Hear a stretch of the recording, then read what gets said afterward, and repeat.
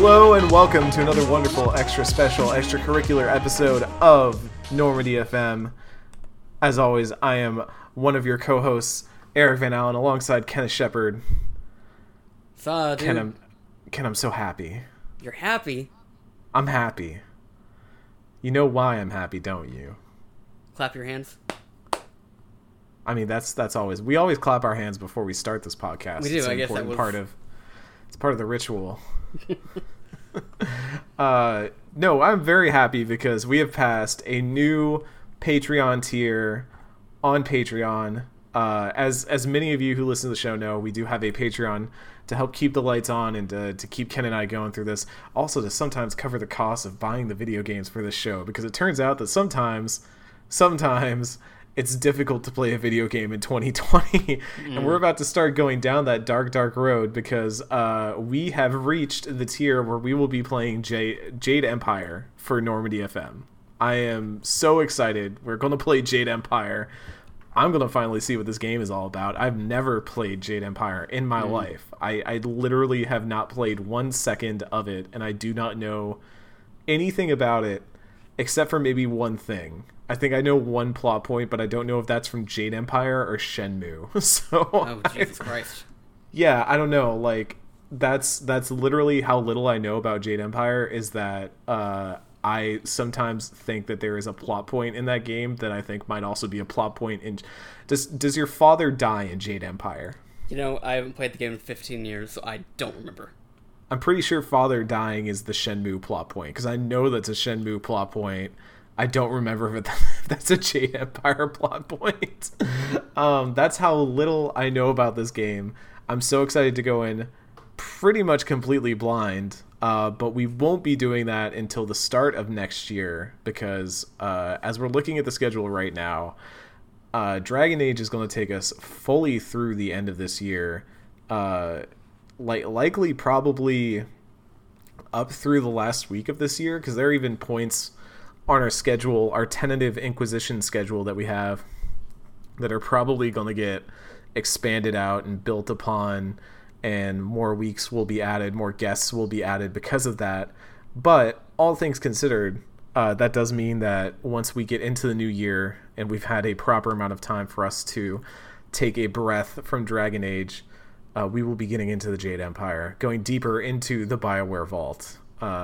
And it's all thanks to you guys. It's all thanks to everyone who supports this Patreon. Honestly, I mean, when Ken and I started this thing, I can only speak for myself. I cannot speak for Ken here. But when we started this, I initially thought we were just going to get through the Mass Effect trilogy, and that'd probably be it. And, you know, it might be a big surprise if we managed to get to Andromeda. You know, maybe we have just enough goodwill from our own respective followings that we get to a point that we do Andromeda. And then Andromeda happens, I mean, before we finished Mass Effect 1, I'm pretty sure. At least Mass Effect 2. I want to say we were into Andromeda territory pretty fast. That sounds right. And then, as we were doing Mass Effect 3, I think, was when we hit Dragon Age funding. And that was a huge surprise. And then a recent surge of more listeners and more people and all of y'all just getting engaged. You know, we see y'all on Twitter, you know, responding to things, hanging out, talking. Whenever I throw up the stream to do a little bit of my Normandy FM playing, y'all come and hang out. It's super awesome to see that there is something of a community forming around this. There's something of a listener base that we are developing. And y'all actually care about listening to this and hearing the critiques and the discussion and all the talk of BioWare past, present, future. I mean, we've had so many awesome guests. We've had so many awesome people come on the show, share their opinions, share their love for the games, share their critiques of the games, and just really delve into it in a way that I did not think was possible for us to manage starting from just square zero. And so... this is really my long way of saying thank every single one of you so much that backs the Patreon, that listens to us weekly, that just supports us so much and wants to hear this thing keep going. We see you, we hear you, we appreciate you, and we're looking forward to taking this journey even further into the future. On that note, we do have a few more tiers ahead of us. The big one is coming up. That is KOTOR. That will be our next Patreon tier that we'll be trying to hit. Obviously, both Star Wars Knights of the Old Republic. I think this is just the first Knights of the Old Republic, not necessarily KOTOR 2, because that's, as I remember, it's not a BioWare game. Obsidian, I believe. Obsidian game, yes. But we would play through Knights of the Old Republic. After that would be Anthem. Of course, I'm sure there's many of you who would love to hear the takes on Anthem and all of that gesturing towards. By then, it would probably be at the Anthem 2.0, like the big overhaul. So maybe it would be like worth playing. Maybe Anthem will be a completely different game by the time we get to that goal. Who knows? You can find out if you keep us funding to that point. And then once we get past that, like I said earlier, when we made this, we kind of looked at the idea of making even over $100 a month on Patreon as something that was unreachable by any stretch of the imagination. It was definitely something that I was like, yeah, sure, if we hit that, sure. And now that it suddenly seems so much more of reality, that we're already halfway to the point of reaching all the tiers that we would have achieved up to this point. Ken and I were talking before the show. We need to start to think about what this Patreon looks like in the long term, in terms of what this becomes, in terms of what we cover, especially if we knock out all the tiers that we have so far and there's still listener interest in hearing us get together and talk about video games. It then becomes a question of, okay, well, where do we go from here? So that's a question for not now. That's a question for like a year from now, listener. Don't worry, but it's something that we are thinking. So some of those upper echelons and things like that are possibly subject to change as we assess exactly what we want to do and how we want to achieve that, and really just deliver the best thing we can to the fans, because that's all we really want at the end of the day. That's what we're here for. That's what keeps us going every day, is the support, because it really does, it means the world that people want to hear us podcasting like this. Ken and I have been podcasting for ages together, so to have a very tangible benefit, have a very tangible representation of what that is really cool. On that note, we've got Dragon Age to talk about today, Ken. We do. We've got a lot of Dragon Age to talk about, really, because the way that this is kind of structured, this act, we've got kind of a series of main quests with a bunch of companion quests, maybe a handful of side quests tossed in there. The side quests are really not in-depth or interesting. That being said, I'm still probably going to play through them, just because I know that the majority of the side quests in Act 2 lead up to something in Act 3 where you get to fight a dragon, and that sounds pretty awesome. So I'm all about that, in a game called Dragon Age. It's important that we do fight some dragons every now and then. We will be looking at those. We won't necessarily be spending a ton of time on those. But the main quests that we have for this act are kind of split between the first episode and the last episode, and all the companion quests are sandwiched in the between. And we did that because that lets Ken and I kind of focus on doing the main story stuff, so that way when we bring guests on, it can be a little bit more focused. We can talk about specific characters, specific beats, and really dive into that stuff without having to also be like, oh, by the way, there's this side quest and all that. I think definitely over the course of recording the show, we've noticed that conversations are much more interesting when we get to just talk about the characters, and we get to just talk about the way that they develop and why we care about them, because who knows? BioWare game. It turns out people like the characters in the BioWare games. Who knew that? So today we will be talking about Black Powder Courtesy. We will be talking about Offered and Lost. We will be talking about Prime Suspect, and also we'll be heading over to the Alienage to deal with some night terrors. And that will be kind of all the things that we hit today. Also, at the very end of the podcast, if you want to stick around for it, I recommend you do. Ken and I will be talking about the recent reports of a Mass Effect remaster obviously we've got some thoughts. So with that tease out of the way, Ken, Black Powder Courtesy. We got to talk about where we are in Act 2 now, because now that we're out of the deep roads, we're safe and sound. Our sibling has now either kind of told us to screw off and went and joined the Templars, or is being held in the gallows. We're now 3 years in the future. We've jumped forward. But you wouldn't in know time, it by Ken. what you wouldn't know it by anything that anybody says. No, because much like Mass Effect, when Hawk is not present, time stops and nothing of importance happens. So we gotta wait for Hawk to get out of the time skip and get back in, and then we can start dealing with things that are happening in Kirkwall. I will say that the thing I like about the time skip is it lets it feel like Hawk is there in the long term, because I think a lot of RPGs, one of the things that has always bothered me about them is how it seems like overnight a character goes from, I am this, I'm a poor boy from a small town with a friend who's the chosen one who's going to go on their pilgrimage or whatever, and I'm just describing Final Fantasy X, I know, but or Chrono Trigger, or I Am Setsuna, or many other games. And instead, it's more like this happens over time. Hawk is definitely a capable warrior from the beginning of the game, but the status that Hawk gains and the way that Hawk grows into the consciousness of Kirkwall happens over time, and so I feel it's important to represent that. However, that means that some of the things that happen, let's say specifically the personal relationships that develop here, have very stilted development. I guess I suppose you could say that maybe Hawk wasn't getting up to a lot in the meantime. They're rich now. For 3 years.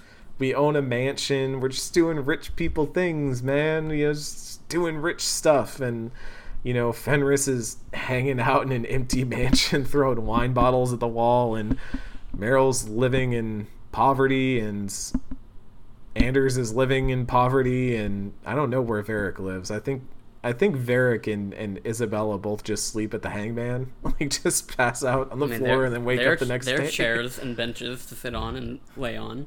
What else I suppose. So that is one weird wrinkle of all this, especially not necessarily now, but in terms of we're getting to the point now where romance is starting to develop and become a thing in this game. We'll talk about that in a minute, don't you worry. But the biggest part where this time skip, things are happening, becomes apparent is that Act 2 opens with Hawk talking to Viscount Dumar, who is, the Viscount of Kirkwall. And Dumar is trying to organize a meeting with the Arishok, the Qunari Arishok, who has requested Hawk by name as someone to be the go-between between Kirkwall, the city, and between the Qunari. So we're kind of in a situation where we have to start playing the go-between between these parties, and obviously tensions have been rising, but it feels really weird for it to be it's been 3 years and the Qunari still haven't left, when tensions were already kind of starting to simmer before the time skip. You just kind of get the sense that a lot has been put on hold.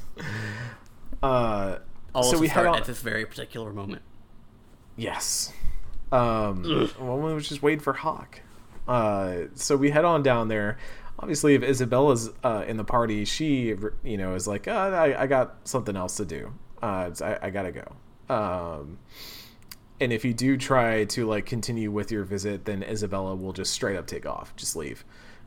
Funny about that. Wild. Yeah, it's strange. Who could have figured?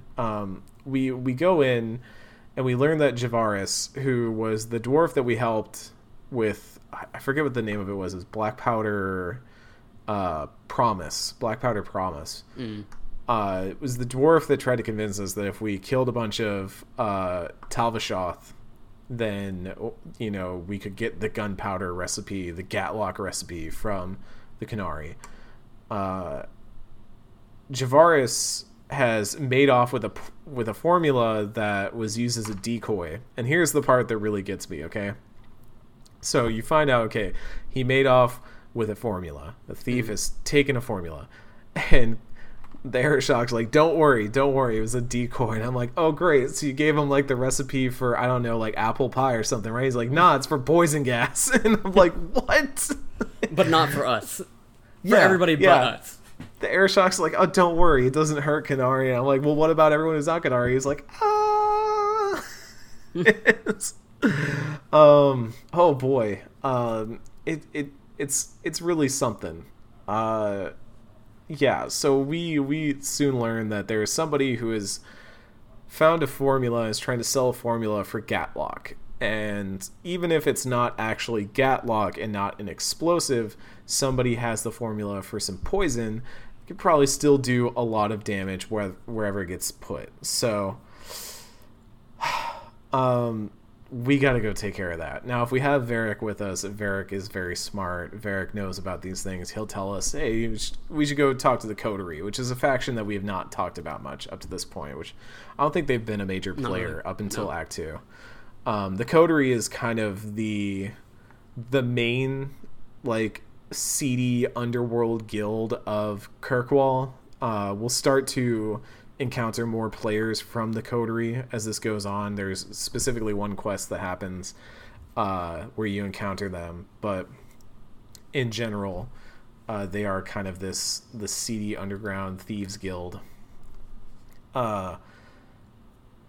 If they're not there, after the conversation ends, we'll get kind of a hint that the Coterie might be a good idea. So we head down to that dark town, and we try to find wherever Javaris has been selling his goods, and we find out from a barker of sorts that Javaris has left in a hurry and has left some people a little angry afterwards. So we chase after, and we end up fighting a bunch of bodyguards that have been hired to keep Javaris safe. And as we learn from them, and from Javaris, who is there, an elf has framed him for the stealing of the Gatlock, and he's kind of taken off in response to everyone suspecting him, the most obvious person. So this kind of leads us to our first major decision, which, is whether or not we kill Javaris. I let him live. I didn't see much reason in killing him. It's like, what more could you possibly do to me right now? Yeah, but I was basically just like, hey, just don't come back to Kirkwall. Right. It's probably not a good idea for you to come back to Kirkwall. And he makes a funny joke about, like, looting all the boots and stuff off of the bodyguards, where he's like, the last bit of coin I can get out of them or whatever. He's funny. I like that character, even though he's kind of just there to be a distraction, because as we soon found out, the elf has taken everything to Lowtown, and Lowtown is coated in the poisonous mist of the Qunari poison gas. So here comes a really frustrating fight. Yeah, well, first, did you notice any sort of, like, actual tangible effect of this poison that we're walking through? Of the gas? Yeah, you take damage over time from it. But I didn't really notice that on my end, but it's very mild. It's very mild. You're playing a mage, right? Mm-hmm. Is your constitution pretty high at this point? No, actually. I kind of like it was around this point where I was like, oh, I should probably start investing into some more things beyond just like willpower and magic, because that has been like my mana is like halfway across the screen, but my health is like very, very much not so. And yeah, I'm at the point now where I'm going like, okay, I'm up to, I think I have at least a 50% crit chance on my auto attacks, and it's probably higher given some of my passives, so it's probably closer to like 70% crit chance. And really that's like the build I go for on Dual Blade Rogue, is I just want to, I get Assassinate and Twin Fang, and I kill someone with that. And that's just kind of what I do. I use those abilities, stealth, and I use those abilities. I stealth back out. I just kind of bop around the fight a little bit. Maybe I backstab and do some auto attacks, but really I'm just there to like assassinate. Yeah. And I'm at the point now where I have so much crit chance. I'm like, oh, maybe I should have some level of constitution, because I'm at the point now where if somebody like who's a higher rank enemy, and we'll fight somebody in a later mission that made me really realize that I probably need a little bit more health just to be able to survive like a mild sneeze in my direction. And also because my willpower is pretty low too. And that's kind of the one bummer about being rogue, is that you're incentivized to dump points into dexterity and cunning, which is very good because that means that you can kind of maximize both your attack speed and your damage at the same time, which is something that's harder for other classes to do, I think. At least for warrior. I know warrior has to split it between their attack speed and their attack damage because their attack damage is on strength. But for rogue, you get the benefit of you're going to attack faster, you're going to do more damage, and you're going to have a higher chance of critting as well. But the trade-off is that you have to go out of your way to get more stamina. And it feels real bad to not put points into the thing that makes you kill things faster as a rogue. So, but I am at that point where I need to survive a sneeze. So, anyways, I mentioned that because I had Anders with me anyways, so he was keeping us pretty healed. I mean, he's at the point now where he's got all the different benefits of the vengeance spirit stuff. So he's just, I mean, if you take those talents plus a pretty well maxed out healing side, he can pretty much keep your entire team topped off and constantly raise people as well, which is just fantastic. Yeah, I've for Act 2, like, there are reasons to want to have had everybody in your party kind of more to like get particular friendship or rivalry benefits, and so I didn't have Anders in my party for the first time, like all game in some of these missions, and it did not work out well to not have dedicated healer around. Yeah, you really noticed. It's like, oh, I'm down to only Fenris all of a sudden. Yeah, no, I had a few of those moments where I was like, oh, maybe I'll have fun with this one, and I'll roll my character, Isabella, Varric, and Aveline. And Aveline can tank everything, so it won't matter that I have 3 rogues and everyone's dead. And Aveline's great, but she literally, her job is to stand there and generate so much threat that nobody attacks my rogues. But the problem is, like, my rogues generate massive amounts of threat, so it doesn't really balance out. So Aveline just kind of stands there in her, like, not moving, not attacking position, being like, I'm holding him down, Hawk. And Hawk's just, like, getting killed by 8 different people in the corner. Aveline's got, like, just one character on her. I've got this, Hawk. I'm distracting him for you. Man. It's like Goofy and Kingdom Hearts all over again. So as once we take out the gas, or at least some of the gas, and this is the part where I thought that the battle was frustrating, because it wasn't necessarily that the battle itself is difficult, but you have to find these valve things to put on the canisters that drop from the bodies after each wave. And for some reason, picking that stuff up with a mouse and keyboard is just impossible. Like, you have to pixel hunt for that thing. So I was like super frustrated with that. Yeah. But then we have what's up? Well, it's like, how did the game run for you when you got to this point? Because on 360, the game just like couldn't, like, the system could not handle it. It was just chugging, and like, it's a very busy segment because, like, the poison's going off. There are a bunch of enemies around, and if you're like me who plays mage, all of my attacks are very, like, they take up the screen, so like a lot of shit is happening at once. There's fire happening. No, mine was fine on PC. It ran pretty well. I haven't had any issues so far in terms of like optimization or things running well, which honestly, all things considered, I'm surprised by, because Dragon Age Origins had hitching problems that kind of surprised me on PC. And even, when we were playing Mass Effect, I played all the Mass Effect games on PC except for Andromeda, which I played on PS4, just because I didn't want to buy a second version of Andromeda. But also because Mass Effect 3 on the PC had moments where it chugged, like when you're fighting the Reaper on Tachanka and stuff like that. It really kind of, like, it was struggling. But Dragon Age 2, I was talking about this on my most recent stream that I did the other night, but like it is pretty well optimized as far as I can tell.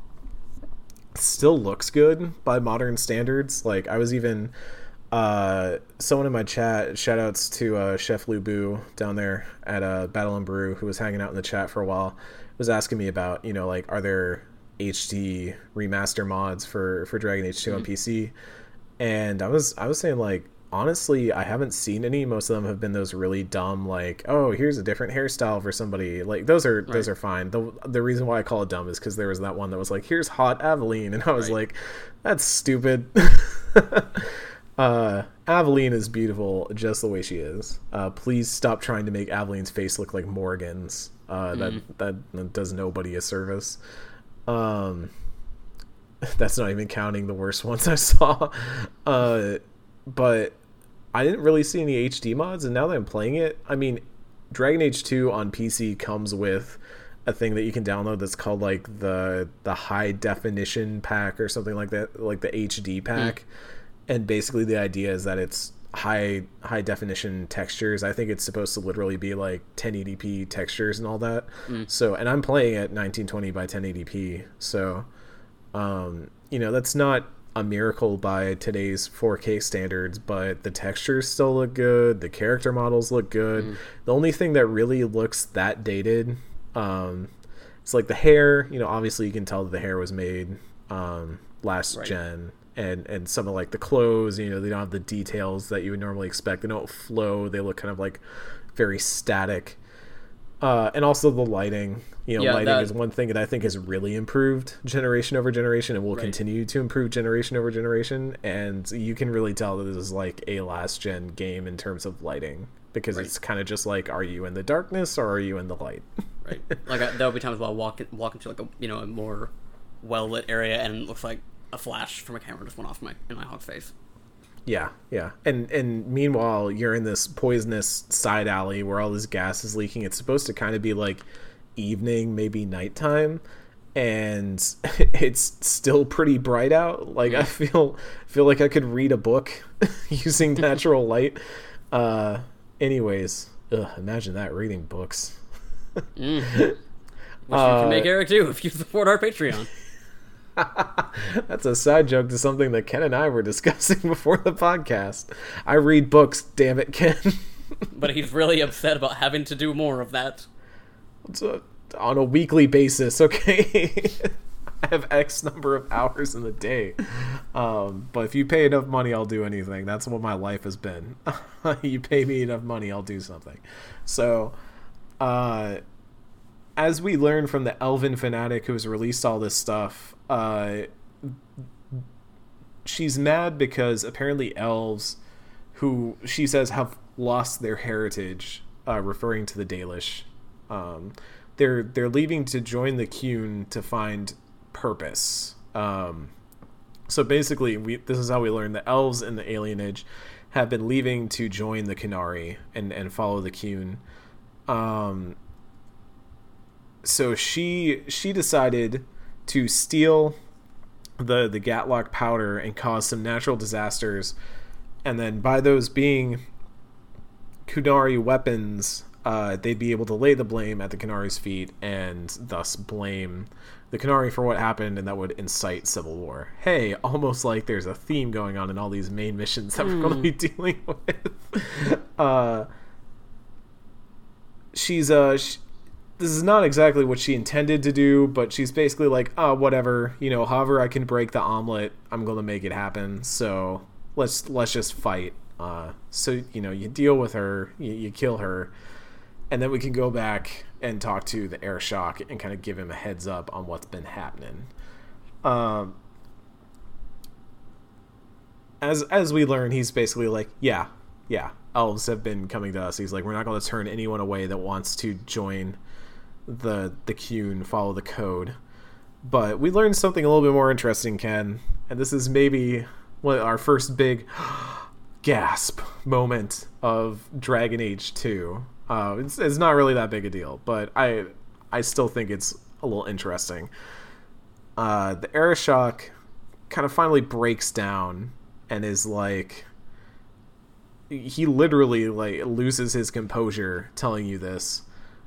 He cannot return to Par Valen, which is where the Qunari live, because there was an item that was stolen that was placed under his care. So he's basically like, we cannot leave until we have retrieved this item. That's why we're still here. And you get the sense that he's basically like being shamed by the Qunari in a way, and he has to stay here, and it's being like frowned upon that's been taking this long. You can kind of like poke the bear a little bit. If Meryl's there, make a little quip if you want.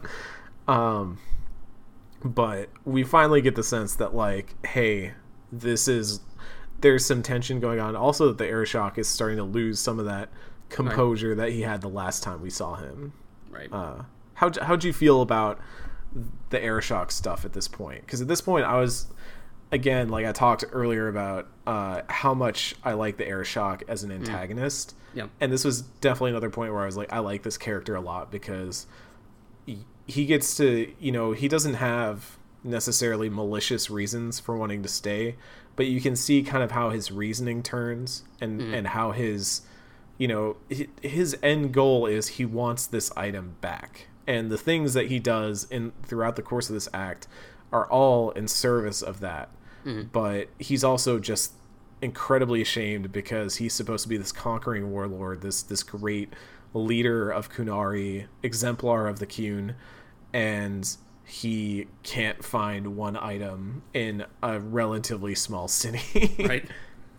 I like it because up to this point, he and I guess like by extension the rest of the Qunari that are here, they have been kind of more like a force of nature kind of character as opposed to like a person that we kind of like see the nuance of at this point.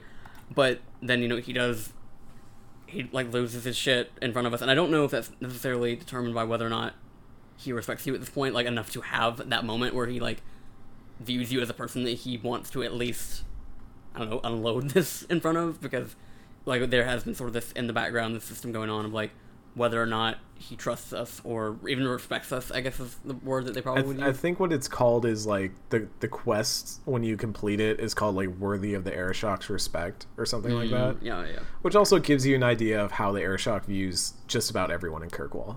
Right. It's like it's all relative at this point.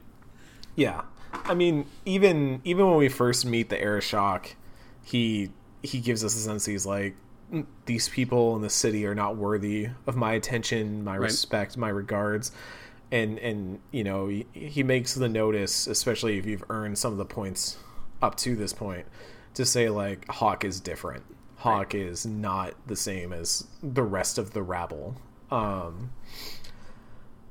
So things have not gone well so far, but hopefully we'll have a way to turn it around. So we head back to Viscount Dumar, and Viscount Dumar might have lost a delegate.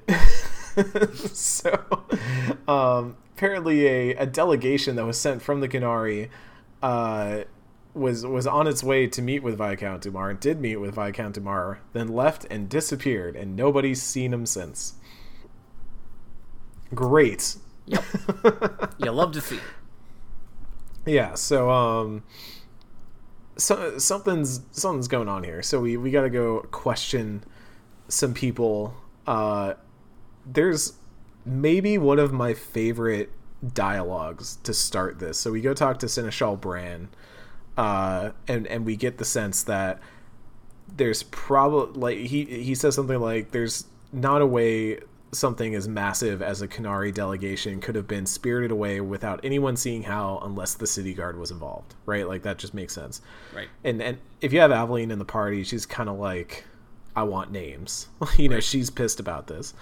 But there's a great line, and I hope that you got it too. But he says something. Bran says something like, "I wonder where people of that ill repute would go in the city." And your party's like, Hangman, definitely the Hangman. Yeah, I got that. It's so good.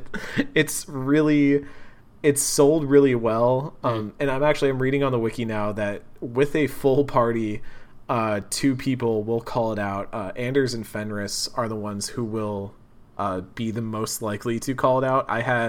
My party was like Aveline, Meryl, and Varric, and which is kind of like my standard party at this point, unless I'm really needing the healing and I bring in Anders. But probably should bring Anders along more often, considering where I'm at right now with a certain relationship. But we'll talk about this after on this quest. But Meryl and Varric were both immediately like, Hangman, definitely the Hangman. Yeah. And I like that. And also reading the wiki, I like that it will always be your full party regardless. It's not like a very context or companion specific thing, but it will always be them all kind of like chiming in. Because again, like we've talked about this with a lot of BioWare games, is that they often struggle to make the party feel like an actual party. And that was something that I don't feel Mass Effect got right until Mass Effect 3. Mass Effect 2 had its moments with the suicide mission and all that, but that was where they could be like, okay, well, we know that you're going to have all these characters in one area for gameplay reasons, so like we can do that. There won't be those, oh, I went to go recruit Tali and then I did the collectorship mission and then I did another thing. No, here they get to be like, okay, we know what characters you have at this point. But there are ways to kind of get around that, and I think this is like very, because you could not have, I think, Fenris and Isabella at this point, for various story reasons, or I think even Anders. I think Anders can leave by this point, depending on when you do this quest, because he can leave in this act, right? No. I thought Anders does an important thing that means he has to be around for the whole game. In Act 2? I mean, he still needs to be there, like, from... Okay, I thought we could talk about this later. I thought there was a point after his companion quest where you could make a comment that would make him leave, but maybe I'm thinking of Fenris. I could be thinking of Fenris. Because Fenris has a point where he can actually leave. Right? Yeah.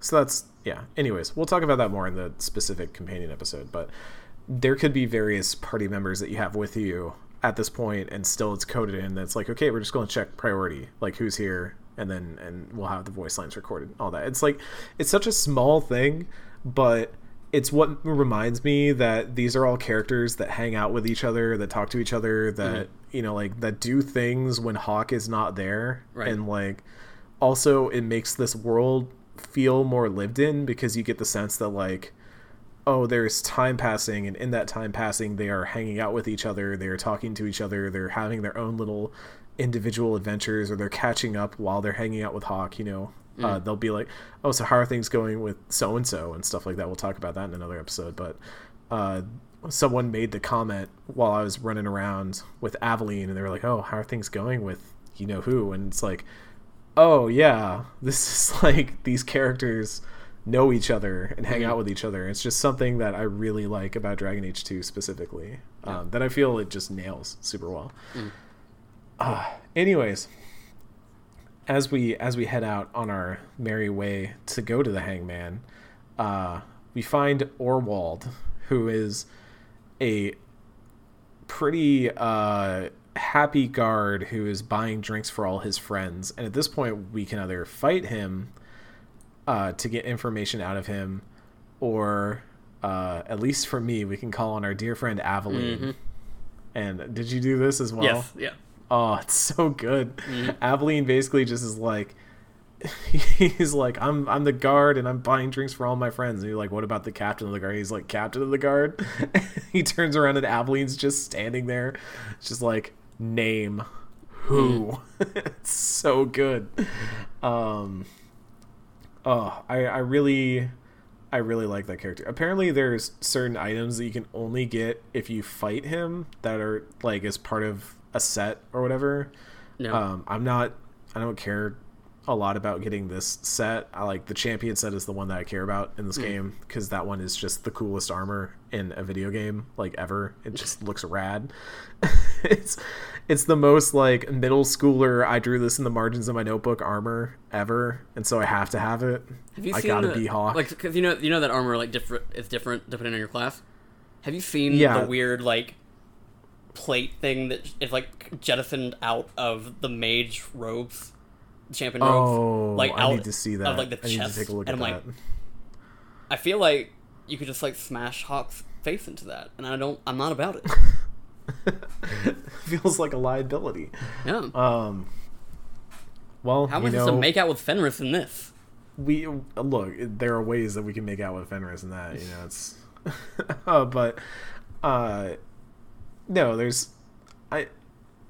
The armor in this game is cool, but at this point, it's like very much serving a function, not really serving a form yet. Yeah, I did finally find one for like instead of like these long ass robes that you typically have to have as a mage. I found like one that like it's form fitting. It looks like something somebody would wear naturally and just walking around. And I'm not gonna take it off until I get champion armor because everything else looks terrible.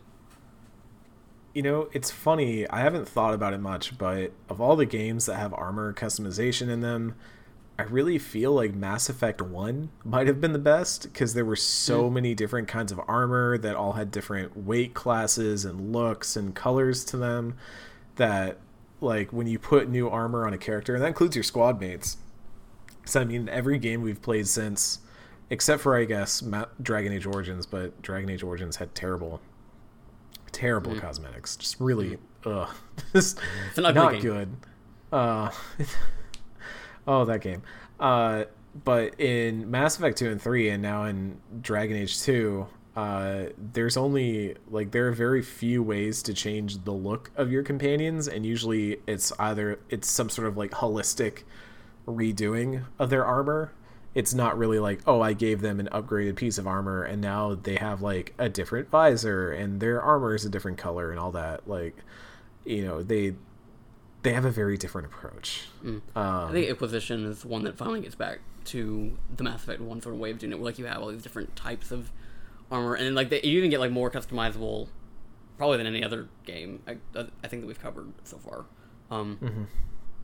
Yeah, I'm looking forward to delving into that stuff again because it got deep enough that it was like if I wanted to make my character look a certain way or even my companions look a certain way, there was a way to make it happen.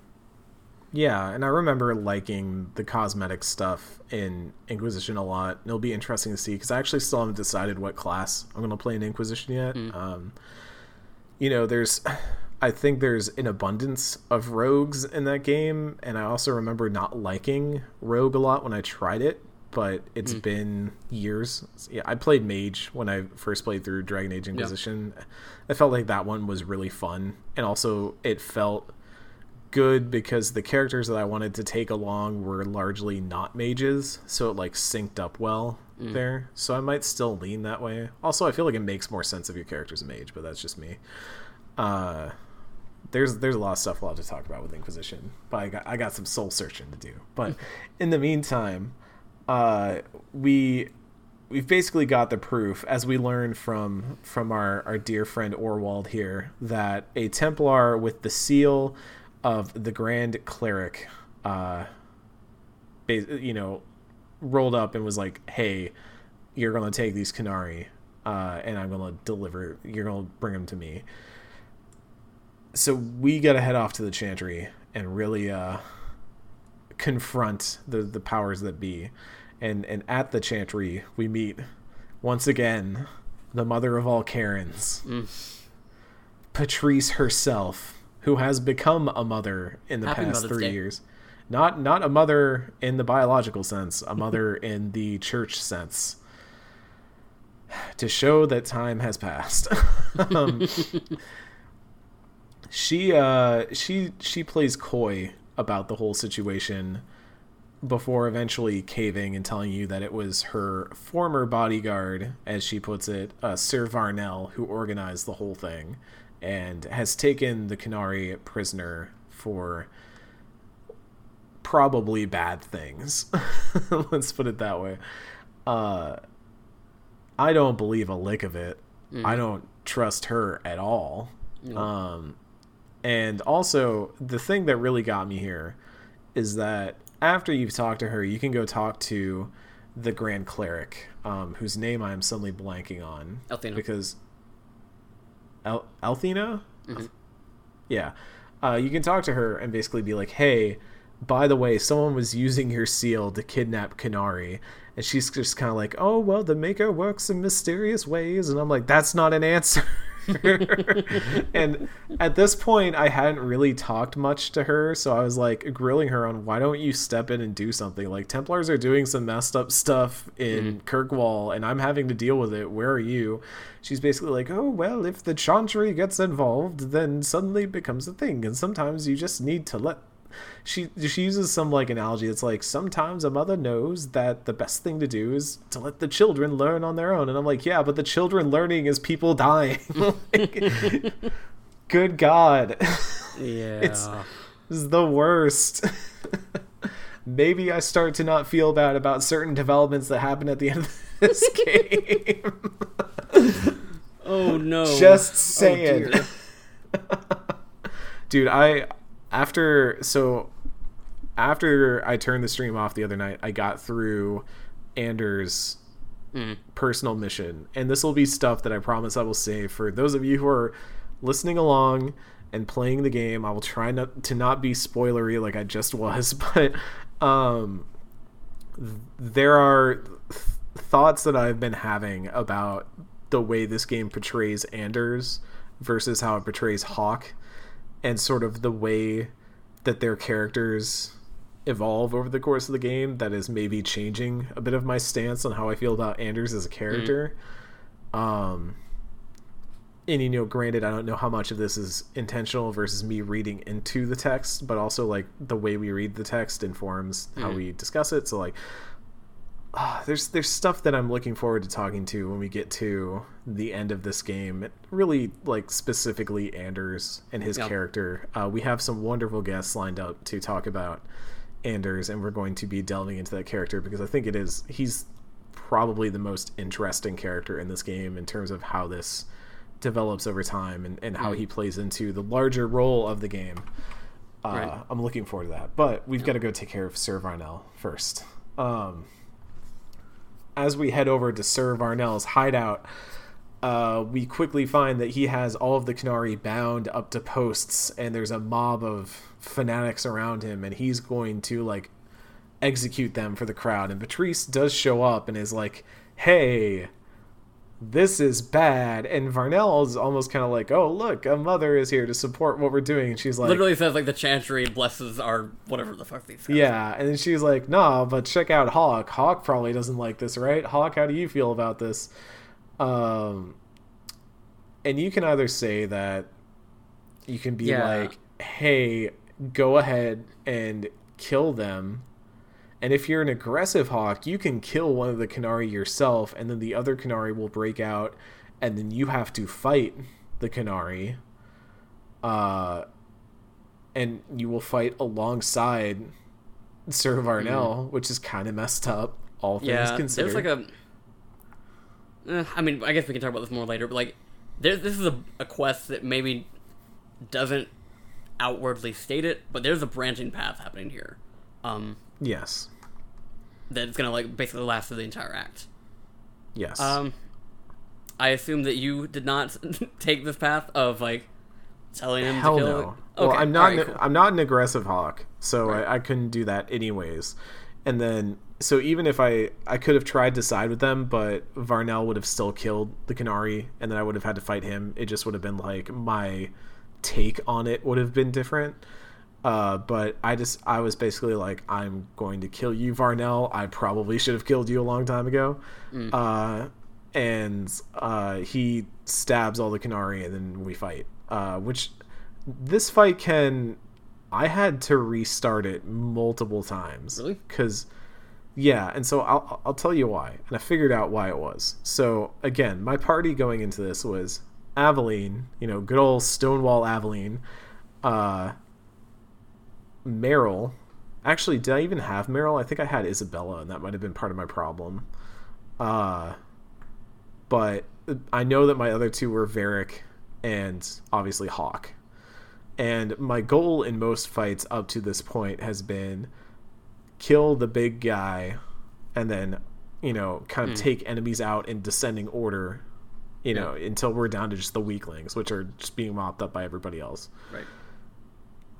I think I did have Meryl because one of my main problems was that Meryl, I have not skilled any sort of healing for her.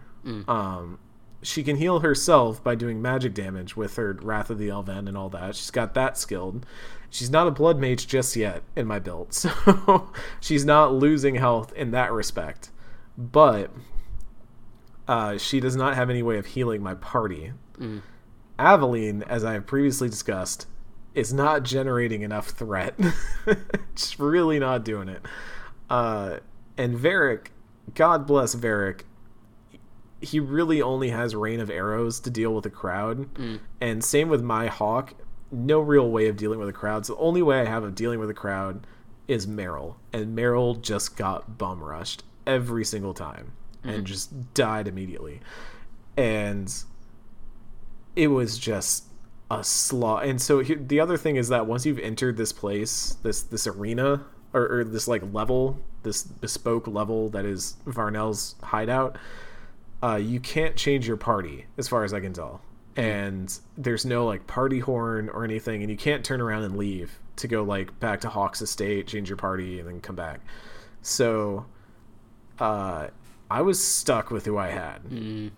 So I'm going to be completely honest with the folks at home. I died 3 times in a row on this fight. The 4th time, I loaded up my save. I switched the difficulty down to easy. I ran my Hawk in, murdered the shit out of Varnell, who was the reason why, like, because that was the other thing, is my Rogue Hawk, even with Mark of Death, Assassinate, Twin Fang, 2 times in a row, could not kill Varnell on normal, because that dude is just a tank. So I knocked it down to easy, murdered the shit out of Varnell, and then turned it back up to normal to deal with the rest of the crowd. I had that. I was like, I'm not going to put the whole fight on easy. I'm just going to make Varnell easy. This is a secret skill that my Hawk knows that changes the difficulty, but only on one enemy. The ultimate rogue move. Right. So I play Force Mage, so that's like my entire kit is around like crowd control and area effect stuff. Right. So when it comes like these fights, because like I mean, generally like it's kind of a Dragon Age 2 thing. It's like anytime you are fighting, like you're in an encounter, it is hordes of enemies, like more so than Origins, and like to the point where I would almost argue that like the encounters don't feel particularly well crafted. At least like. Not to say that Dragon Age Origins was like a game that would ever give any props on any level about anything, but at least like there would be points for like the fight, like it felt like more thought was given to the enemies that you would be fighting in any certain encounter. Where this time it's just like it's a numbers game. They just want to throw as many people at you at once as possible. So in general, I'm not having a whole lot of difficulty with fights at all, and that's mainly because I am spec'd out in a way that is kind of meant to deal with large groups of people at once. But yeah, I can see how that would frustrate a rogue that does not have those kind of abilities. And I think there are parts of this game where the combat feels really good, and I think the combat system itself is good. It's the situations that they're putting you in. The more I'm playing this game, the more I'm really feeling like, again, I went into this saying that there are things about Dragon Age 2 that were criticisms of the time that I think still are criticisms that bear full merit, and one of them is certainly that the combat encounters in this game don't feel like they have that same level of deliberateness that Origins did. Origins, like you said, for all its good and bad, there were parts of that game where I was going like, they crafted this stuff. They were very intentional about the way that you're fighting, the way that you're entering a battle, the way that you're moving through a level and having to think about, dealing with different enemy types in different situations. And honestly, I hit the point where I was like, if I had that level of deliberate combat design mixed with the actual combat that feels just more engaging of Dragon Age 2, there'd be something here. Right. It's almost like that will exist in a later video game. I don't know. Inquisition has its own issues too, but on a whole, like Dragon Age 2, I think one of the things it's most infamous for is enemies just kind of spawning in out of nowhere. I mean, it's something that happens in that previous mission we talked about, where the poison gas fight, like enemies just kind of jump down from the walls and they're like, haha, we're here to reinforce. And there's a lot of that in this game too, where this mission and other missions too, where it's like, haha, here comes another group of enemies like fading in from the background, and it's goofy and it doesn't feel the other thing about this specific one is it reminds me of that encounter in Awakening that we had, where if you went into, I think it was the barracks of a certain place. No, it wasn't Awakening. It was Origins proper, when you're doing Urn of the Sacred Ashes and you're climbing up towards where the actual urn is inside the mountain. There's like a barracks area where there's a bunch of followers of Andraste or whatever. And it's like this massive mob where it's just a bunch of dudes who fight with their fists and then like a couple mages. And I remember we talked about that one and how interesting that fight was, because you suddenly had to deal with numbers and you had to like prioritize targets and deal with crowd control. Whereas here, I felt like I was being punished for not acquiescing to this sort of fight that also didn't feel like it set me up with a reasonable expectation to have to deal with this sort of thing. Because in that level, in the Urn of Sacred Ashes, like, you're running into the barracks. You're going to the place where all the soldiers live. So, and it's like tight corridors that you can see from a distance and all that. Whereas here, it's like, it's the same frickin' dungeon that you've been in like 20 times at this point. You don't know what you're running into. And then you get there, and this seemingly small crowd with Sir Varnell at the helm suddenly turns into, oh, now there's actually just a bunch of people running in from all the corners. And also, they're not equipped in that way to have like just their fists or whatever. They're like dudes holding hammers and shit like that. And like the difference is that they're very low health, so they go down in like 3 hits. But it just doesn't feel like there was a very deliberate method behind it compared to Origins. Anyways, we kill Varnell because we're not assholes. And then the Viscount shows up, and we got to make another decision, because it's very obvious here that the Qunari have been mutilated and tortured.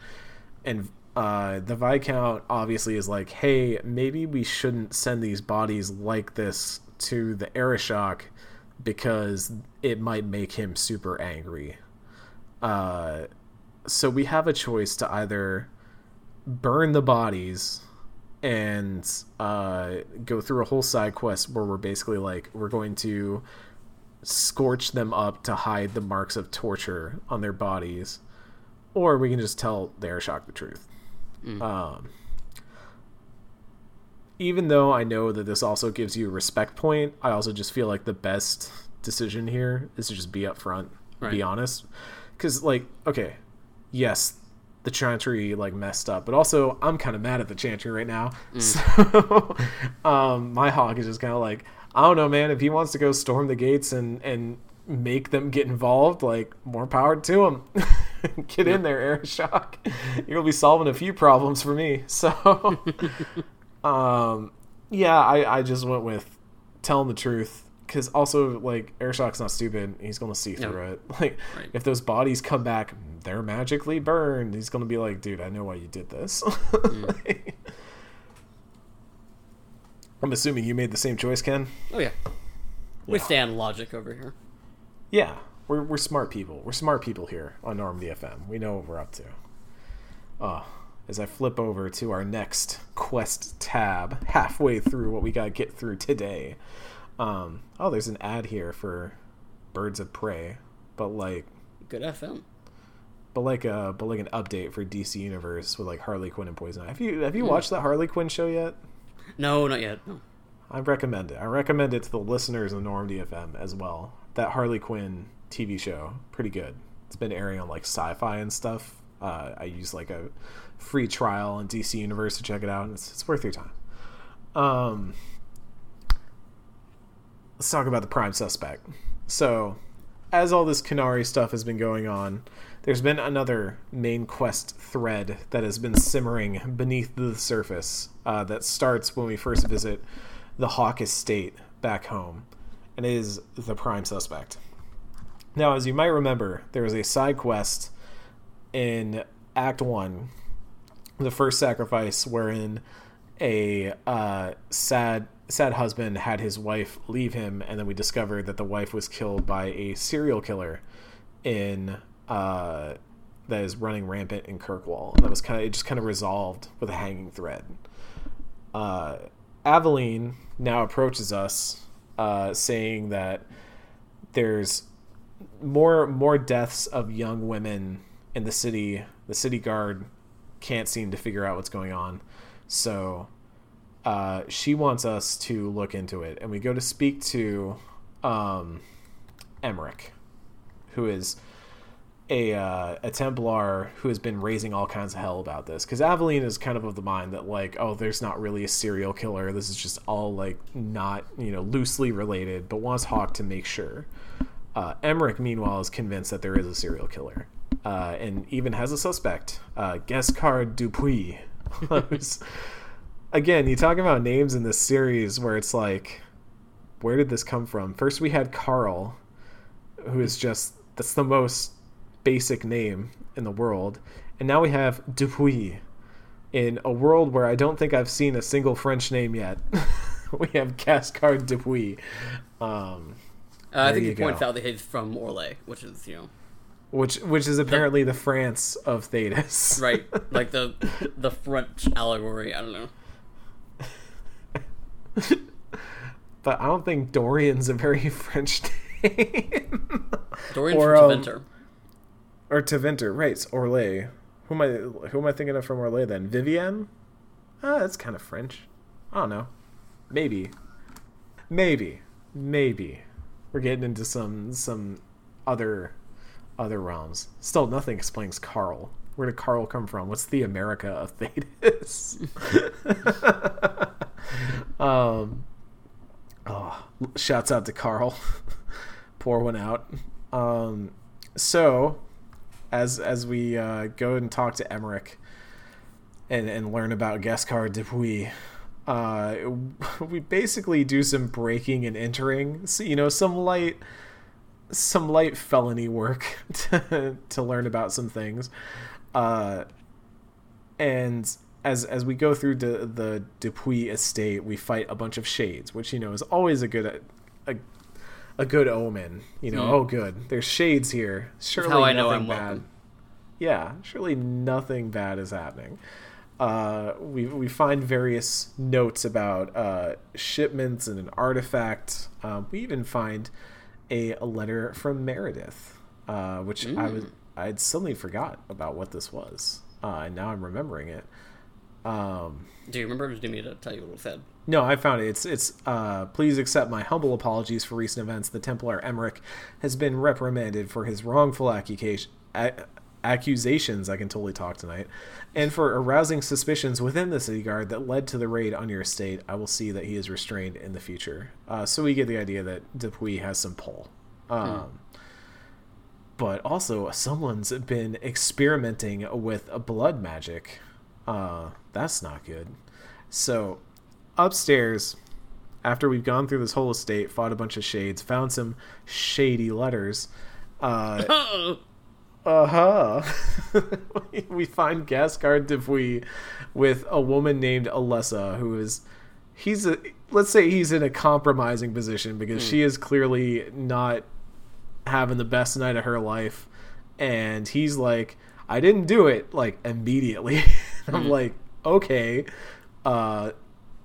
what's going on here? So he says that he has been hunting the murderer, and he's trying to find who it is. By the way, Alessa also just, like, takes the fuck off, like, uses the opportunity to get the hell out of there. Yeah, big mood. Look, you see your shot, you take it. But Dupuis is like, yeah, I'm looking for the murderer. Don't worry, I'm not the murderer, even though I have a victim here. And the blood magic, I was using the blood magic to try and figure out where the murderer was. So we have the choice to either let him go or straight up, like, try and kill him here. Ken, I'm gonna be real with you. I let him go. Oh, fuck. Okay. All right. What did you choose? Oh, I fucking blew him up. Okay. Cool. We finally have diverging opinions here. Yeah. My take, and this might be a little bit Yeah, hanging out the with word Meryl I'm- too much. yeah, well, a little bit, but what's the word I'm looking for, where it's like looking for the best possible outcome, like apart from like any sort of emotional decision, like, you know what I'm talking about, like not altruistic, but like in that family of vernacular. I'm stumbling around words here. Help me out, Ken. So what you're trying to believe in this man? Yeah. Well, so my takeaway was that even if he is the murderer, I don't have enough to like convict him on what we've got right now, because we just have evidence of blood magic and then a victim that is not in any, like, is obviously in a state of distress, but not necessarily in a state of murder. And so I don't have anything to pin what's been going on to him. And I was like, even if he's not the murderer, if he is hunting the murderer, then at worst case, I can follow him to find the murders that are going on. Or if he is accomplice to this, I can... Pragmatic. That was the word I was looking for. Pragmatic. Okay. I tried to take a pragmatic approach. Basically, you know, I've been watching The Wire recently. It's a very good TV show that I recommend. But I kind of took the same approach that some of the characters in that show do, where they're like, this is not my jurisdiction, and also this is not, like, I don't have enough to convict on what I actually want to convict this guy on. You know, we have him doing a crime, but it's not the crime, and we want to put him away for the crime. So I can't, if I take him here, then he's gonna walk. You know, he's gonna walk, Ken. You can't let him walk on a charge. I want a cop game so bad. I want a detective game really bad. I mean, I was of the mind, like, okay, maybe if he's not the murderer, whatever, like, that's one thing, but like also crimes are being committed here against women, and I'm like, I don't... Yep. That's like, fair. regardless of what's happening, I don't trust you generally, so I'm taking you in one way or another, and then it just happens to result in combat. Yeah, no, I mean, I think there are definitely, like, sides to this. Again, Dragon Age 2 is a game that I think there are reasons to want to do things on either side of the coin. And it's, again, one of the game's strengths, that it really gives you situations where you never quite know if you've made the right decision. I mean, for Ken here, Ken is always, you know, blast first, ask questions never. But, in my case, you know, I let him go, and then a Templar named Moira will show up and be like, hey, you know, Emmerich wants to meet you. And when you go to meet Emmerich, you find him dead. And there's a bunch of shades and abominations all around him. And Moira shows up after you've cleared them out, and she's like, oh shit, Emmerich was right. There's something going down here, and we don't know what it is. Like, what do you know? Because Emmerich was looking for Gascard Dupuis, and you were the one that was looking through Dupuis' estate. And it's at this point where if you are, obviously you have killed Dupuis, so you know that it was not possible for him to have done it. He was not the killer. Right. How did you feel about that? Basically what I was saying before, like, I don't feel bad that I killed this man because he was not innocent. That's fair. Regardless of whether it was this thing or not. He was still guilty of a crime. Right. Got a real Judge Dredd mood going here, Ken. Scumbag. Have you seen Dredd, the most recent movie? Was that like, yes? No. Oh, that was a no. Okay, you should watch it. It's quite good. If you like it's Carl Urban, right? Because Keith Urban's the musician.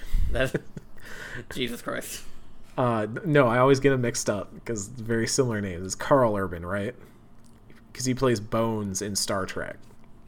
There's the only two things I know him from. Anyways, he plays Dredd in that movie. It's very. Have you seen Die Hard? When I was too young to like have retained any information about it. Okay, well, you should watch Die Hard again at some point. It's still quite a good movie, but it's very much like future Die Hard, kind of, but I think it's one of the most underrated action movies of like the last 10, 15 years. Dread from 2012. It's extremely, extremely good. I think it was 2012. It came out while I was in college. That's how I remember it. Yeah. Because that, and then like Attack the Block, starring John Boyega, who you will now know from Star Wars, but he was in a movie called Attack the Block that came out around that time too, and that was an extremely good movie, and I would watch those movies all the time. Like I just watch them back to back all the time. Very good movies. Anyways, you're turning into Judge Dredd, is what I'm saying. For me, because Gascard Dupuis is on the free, we cannot see whether he will be the killer or not. I'm getting ready for our next Madverse City. You know, we'll take down Gene the robot. It's now I'm in a situation where I'm like, did I just let a blood mage who is killing people go free? And obviously, if I have the benefit of being aware of how this happens, otherwise, I actually did not look this part up. I was like, oh crap, I made the wrong decision. As I later looked it up, I was like, oh, okay, he's not actually he couldn't have been the killer, or at least the killer of Emmerich. Moira can be like, hey, give me information about Dupuis. I can either be like, it's not that simple, there's something more going on, or I can say it's not him, like just de facto, or I can just give up his location. So there are kind of some branching options here. If I do give up the location of Dupuis, even if I say I don't think it's him, but still give up his location, he will be taken by the city guard and he will be executed by the Templar. So that is a thing that will happen. If he stays alive, if I do not give up his location, or I say like I don't know where he is, because when you let him leave, he is like, hey, if you ever need to find me, I'm in Darktown. So we cannot give up that information, and that will come into play later on in a way that luckily one of us is not so trigger happy that we can explore when it comes to that. Or we can also say that we don't think he's the killer, not give up any information. The Templar will just kind of investigate it, but they won't really find anything. Either way, all of this kind of gets put on hold until a later thing happens.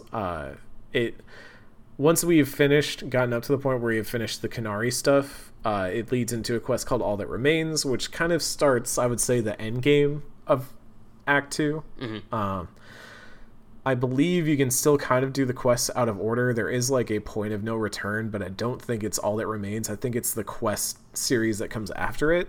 Yeah. But because of the things that happen in All That Remains, as well as some of the Qunari stuff that carries over after it, we won't be talking about that until the end of our discussion about this act. And we'll be having a guest on to discuss some of that, which we will announce at a later date. Very excited about that. But before we move on to our little discussion at the end here, we do have to talk about one quick quest that's following up on a Chapter 1 or an Act 1 side quest called Night Terrors. Y'all will remember Fainril, the apostate mage that we rescued from slavers in the quest Wayward Son. And I believe both of us ended up sending off to stay with the Dalish. We receive a letter from his mother who's saying that Fainril has basically gone into a coma, and they need Hawk specifically to go into the dreams of Fainril to try and fix whatever is going on with him. As we soon learn, as Keeper Merithari arrives and informs us, I'm forgetting what the word is, but Fainril is a specific kind of... It's like a shaper or something is what they call it? A dreamer, yeah. Where he can literally shape the Fade. And it's an extremely powerful form of mage that has not been seen very often in recent memory. They describe how dreamers in Tevinter and stuff would actually use this ability to slip, because that's the other thing, is that they can slip in and out of the Fade at will. They don't need to do any of the lyrium stuff or blood magic or anything. They can just go into the Fade whenever they want. It also makes them extremely powerful, makes them very appealing to demons for possession. So Fainreal's at a bit of risk. And they talk about all the ways that Tevinter dreamers used to stalk their enemies and then kill them in their dreams in the Fade, which would kill them in real life. You have very Inception. So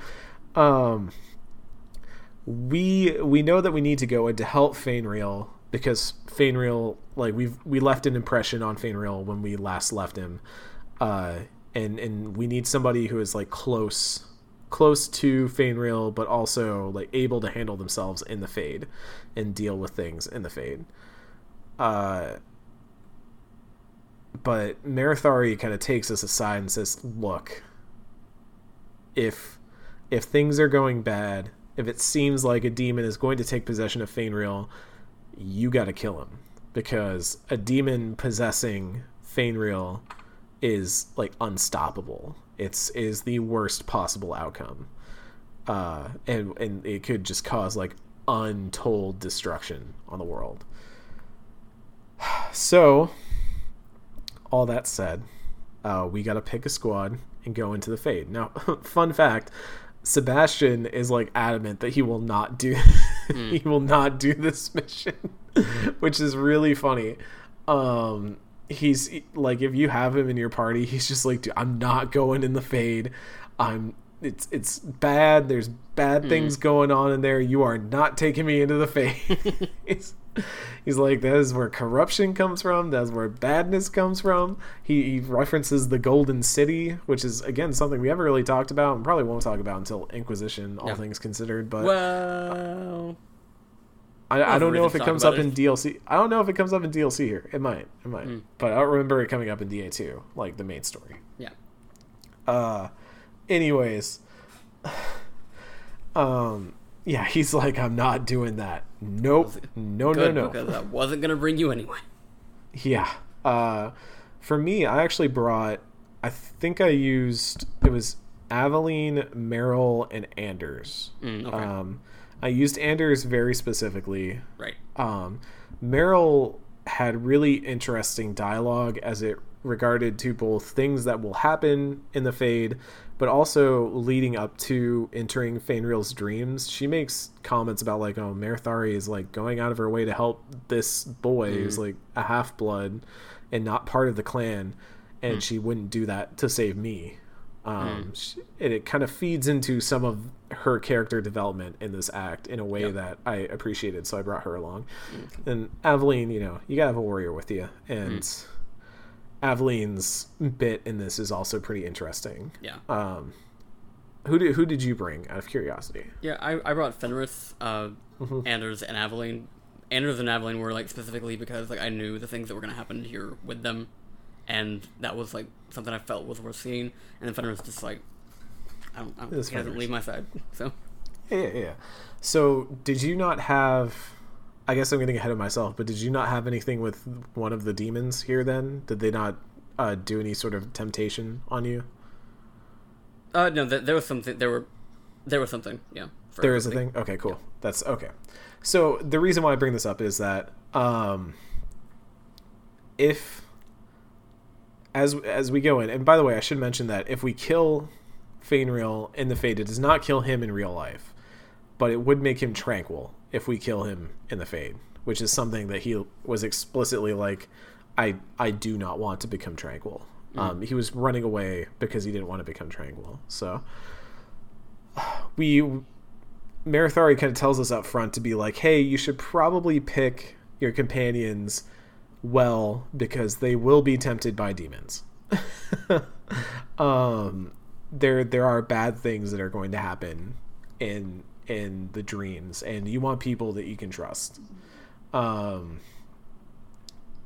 as you head in, we fight through some various demons. There's a crazy book that's flying around that's pretty cool. There's a barrel puzzle that I really liked. That was kind of fun to figure out. But then we stumble across our first like main demon. We should probably talk about the state of one of our companions as soon as we walk in. Oh, of course. I'm sorry. I was getting ahead of myself. I forgot to mention that while we brought Anders along, really we have Justice here. So this is the main appearance, I would say, of Justice in this game. A character that was from Awakening that has since merged with Anders and kind of become two parts of one whole. But we really get the Justice side here.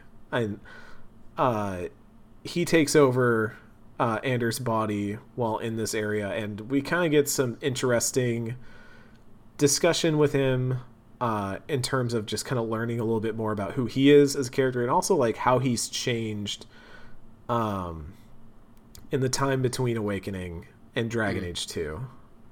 He's become much more a spirit of vengeance and not a spirit of justice. And you know, it was kind of cool at first. You know, I was like, oh, hey, it's Justice. Yeah. And then I was like, oh, boy. Justice. Yeah. What happened to you, buddy? Right. It was one of the points where I kind of wish that Origins, like, sort of dialogue system where you could just talk to somebody, like, out in the field was still around. Because, you know, that would have been the point where it would have been, like, the one chance you had to talk to Justice specifically and just kind of, like, go through, like, a bunch of different dialogue options that obviously isn't there because that's not how Dragon Age 2 operates on that front. But... Yeah, and ultimately, like, you do get to talk to Justice a little bit and get some information about, like, you know, who he is and what's going on, but considering this is, like, probably the largest part where we get to really see Justice in action, also, like, have him talk and have dialogue with him and stuff, like, it was a little bit of a bummer. You know, you want to learn more about this character while you have the chance. Right. Anyways, we then do eventually fight through some demons and get to Torpor, who's a sloth demon that tries to bargain with Hawk. So, if you have Justice with you, it does not want you to take any sort of deal with any of the demons that we stumble across. With Torpor, you can do kind of a, oh, I'm going to help you, and then later on, like, trick Torpor and be like, actually, never mind, I'm not helping you. Right. Ultimately, I was just like, I'm in here to kill demons and save Fainreal. Right. So Torpor's getting the end of the knife here. There's some very complicated dialogue stuff you can do here that involves that sort of stuff, but ultimately, I even feel probably if there were like stats for this, ultimately, like, it's you're not going to side with demons because it always ends up bad. There's always like a downside to that, as we will soon learn. I will note that at this point, so Meryl, you get disapproval every time you don't side with the demon here from Meryl, because Meryl all about them demons. But I should have noticed at this point that I was not getting minus points from that because, surprise, in Dragon Age 2, if you reach max friendship or max rivalry with a character, it locks them into that side of things. And no matter what you do, you will not get approval or disapproval from that character, no matter what choice you make. Which is kind of, in my opinion, appalling, given a thing that happens later in one of Meryl's quests. Really? Where I made a decision that really should have made her mad at me. And she's just kind of like, oh, well, you're doing what's right. And I'm like, no, Meryl, like, be mad at me.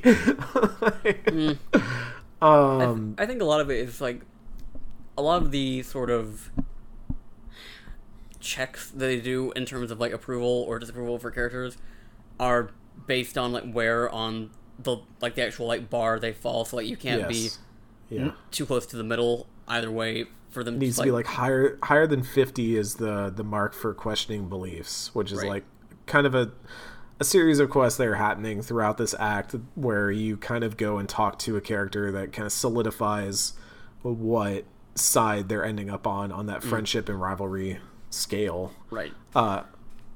Yeah. Yeah, and I think, I also just think it's kind of a normal thing for like people. If like people's relationship has been established, you know, to a certain degree, and like they have that certain relationship, that it kind of is going to stay that way.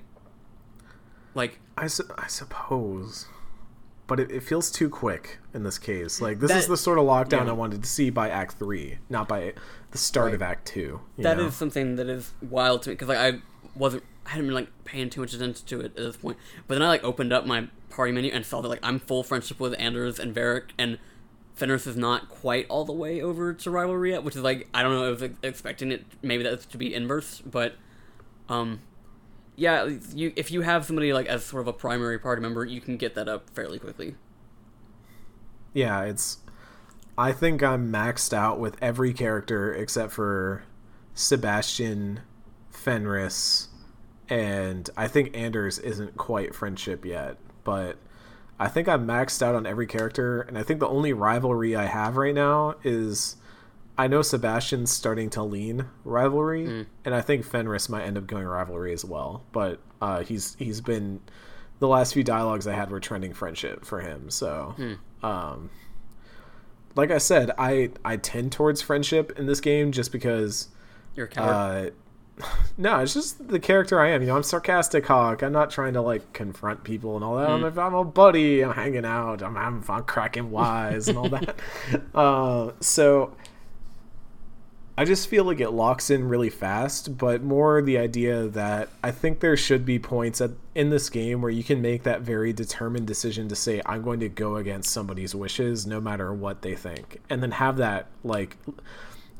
and we can talk more about this when we get to the Meryl episode of this act, but I wanted there to be more of a recognition of, even when you have this like rock solid friendship that is kind of established, that there could be rocky points, and that could be reflected in the dialogue. And granted, there is like in the questioning beliefs and stuff like that, they do some of that, but it's I don't know. We'll talk more about it as we get deeper into this act and the companion quest that happens. And again, these are discussions that we never had with Dragon Age Origins because that shit was not this deep. So, but I bring it up here because after we've taken care of Torpor, there's two demons that we got to deal with: a desire demon and a pride demon. I think it's pride. Pride is the big guy, right? No. Right? Yeah. I mean, that's, yeah. I think it's pride. I'm reading ahead here to double check. This is a very strangely arranged thing on the Dragon Age wiki, because there's just a lot that can happen here.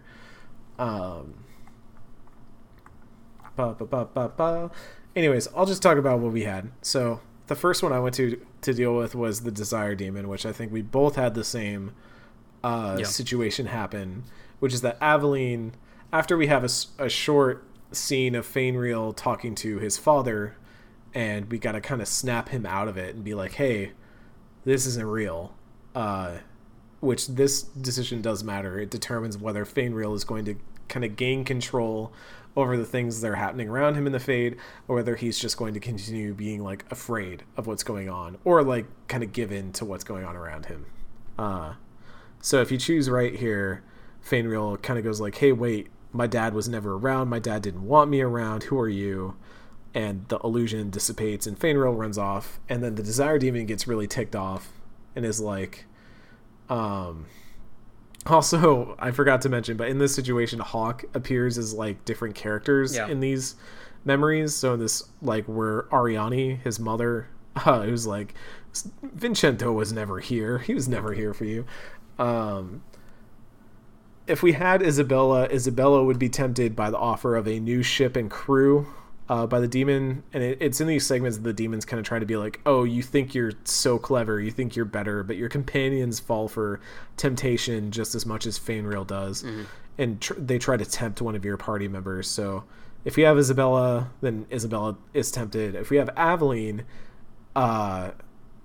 we have a scene with Sir Wesley, who comes back, and even in my case, in your case, I believe he calls out Hawk directly. Yeah. In my case, he calls out Bethany as family of apostates. But our companion turns on us and we have to fight them. And in this situation, like, we end up one party member down after the fight. Yeah, I like when the game first came out, like before I like knew anything that was happening in this game. When these things happen, I thought these characters were dead for real, and so because like when I first did it, I went to the other one, and Fenris was the one that got like tempted, and then I had to kill him, and I was like, absolutely not. So I ended up just.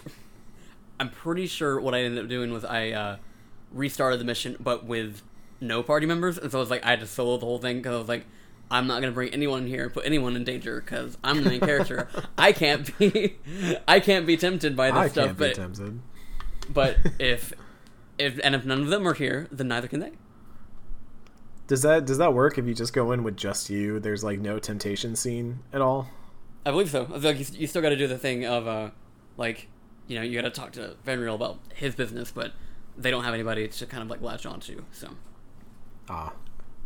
Well, so we beat up our companion, is what it is. I mean, like I mentioned earlier, Aveline ain't that hard to beat up. She's just kind of a wall of tank who didn't do any damage. So at that point, I was like, okay, well, at least this is helping me now.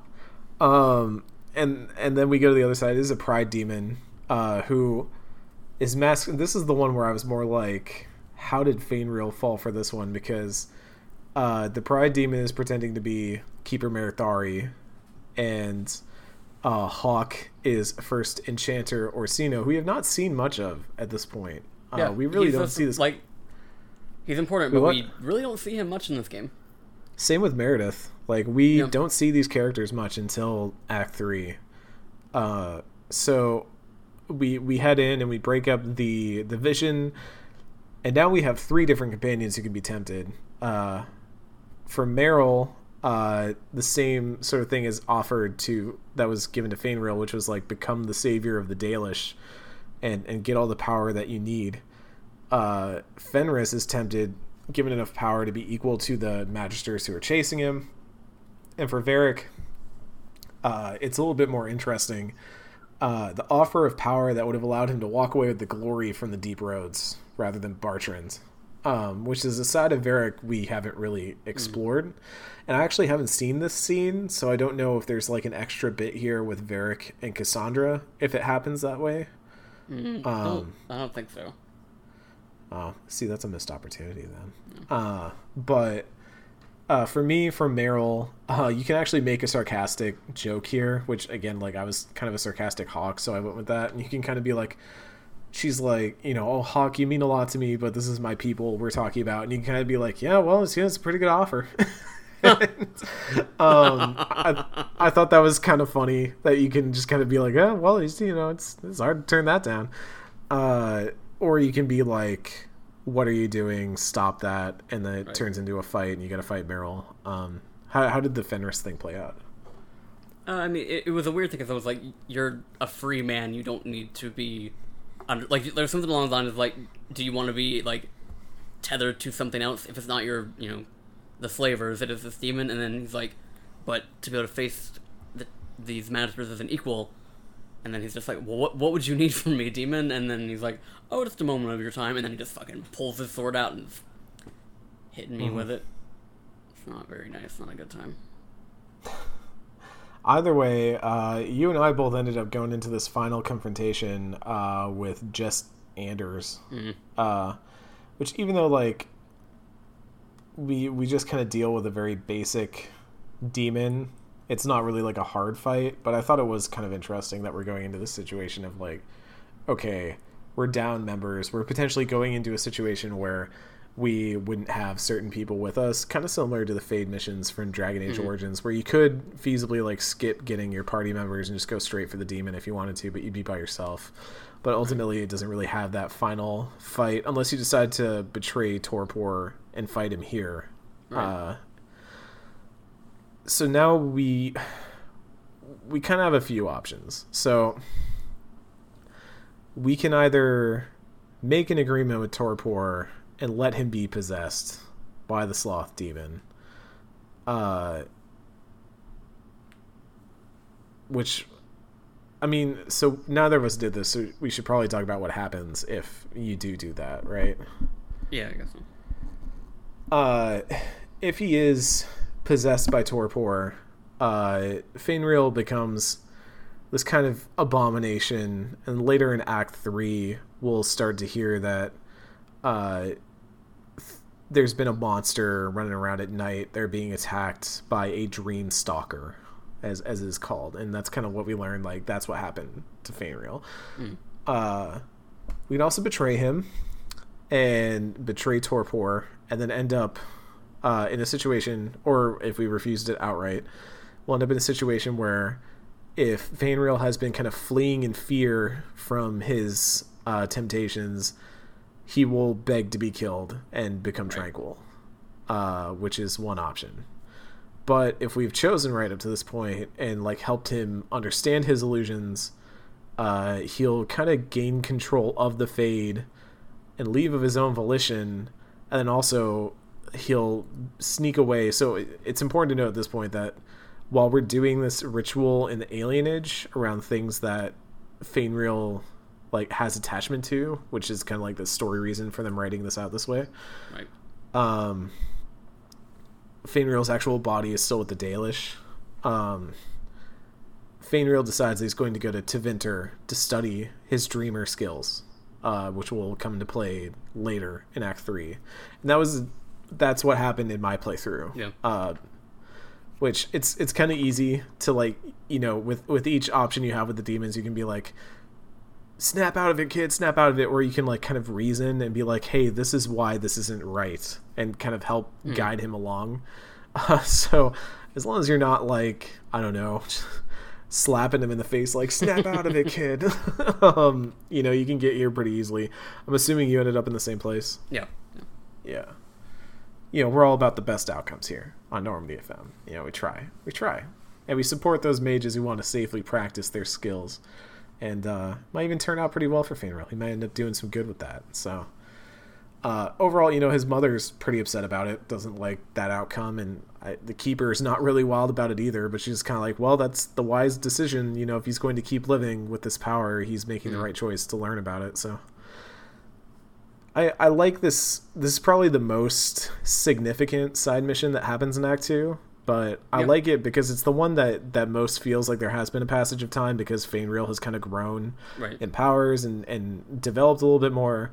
And also because it gives you a side of your companions that you get to see, and you get a lot of really interesting follow-up discussions with them afterwards, where they can kind of be like, hey, you know, sorry about what happened in the Fade and all that. Or not. What happens with the not? Wait, what?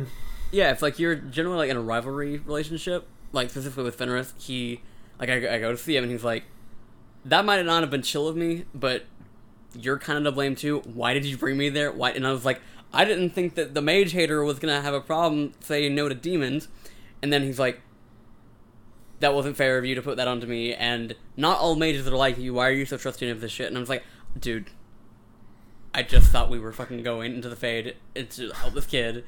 I didn't realize it was gonna be a fight. Like everything else is in our relationship. You really are making me wish that I was playing the rivalry version of Meryl's quest line. Cause they're good. Like, I mean, I guess this is a decent enough time to talk about it. Like, without getting into necessarily the specifics of any one rival relationship, which we can talk about in their dedicated episodes. But like, I just really like that. I mean, because games don't. Like these choice-based games that like have companions that you can have these relationships with, nothing's really done that since, and I feel like it's kind of a waste to just kind of be like, I'm gonna be nice to everybody and enable everybody's like bullshit and not take advantage of the nuance that these things give, because like I think being in the rival relationship with Fenris is like what makes that relationship more than just two people just coddling each other for a whole game.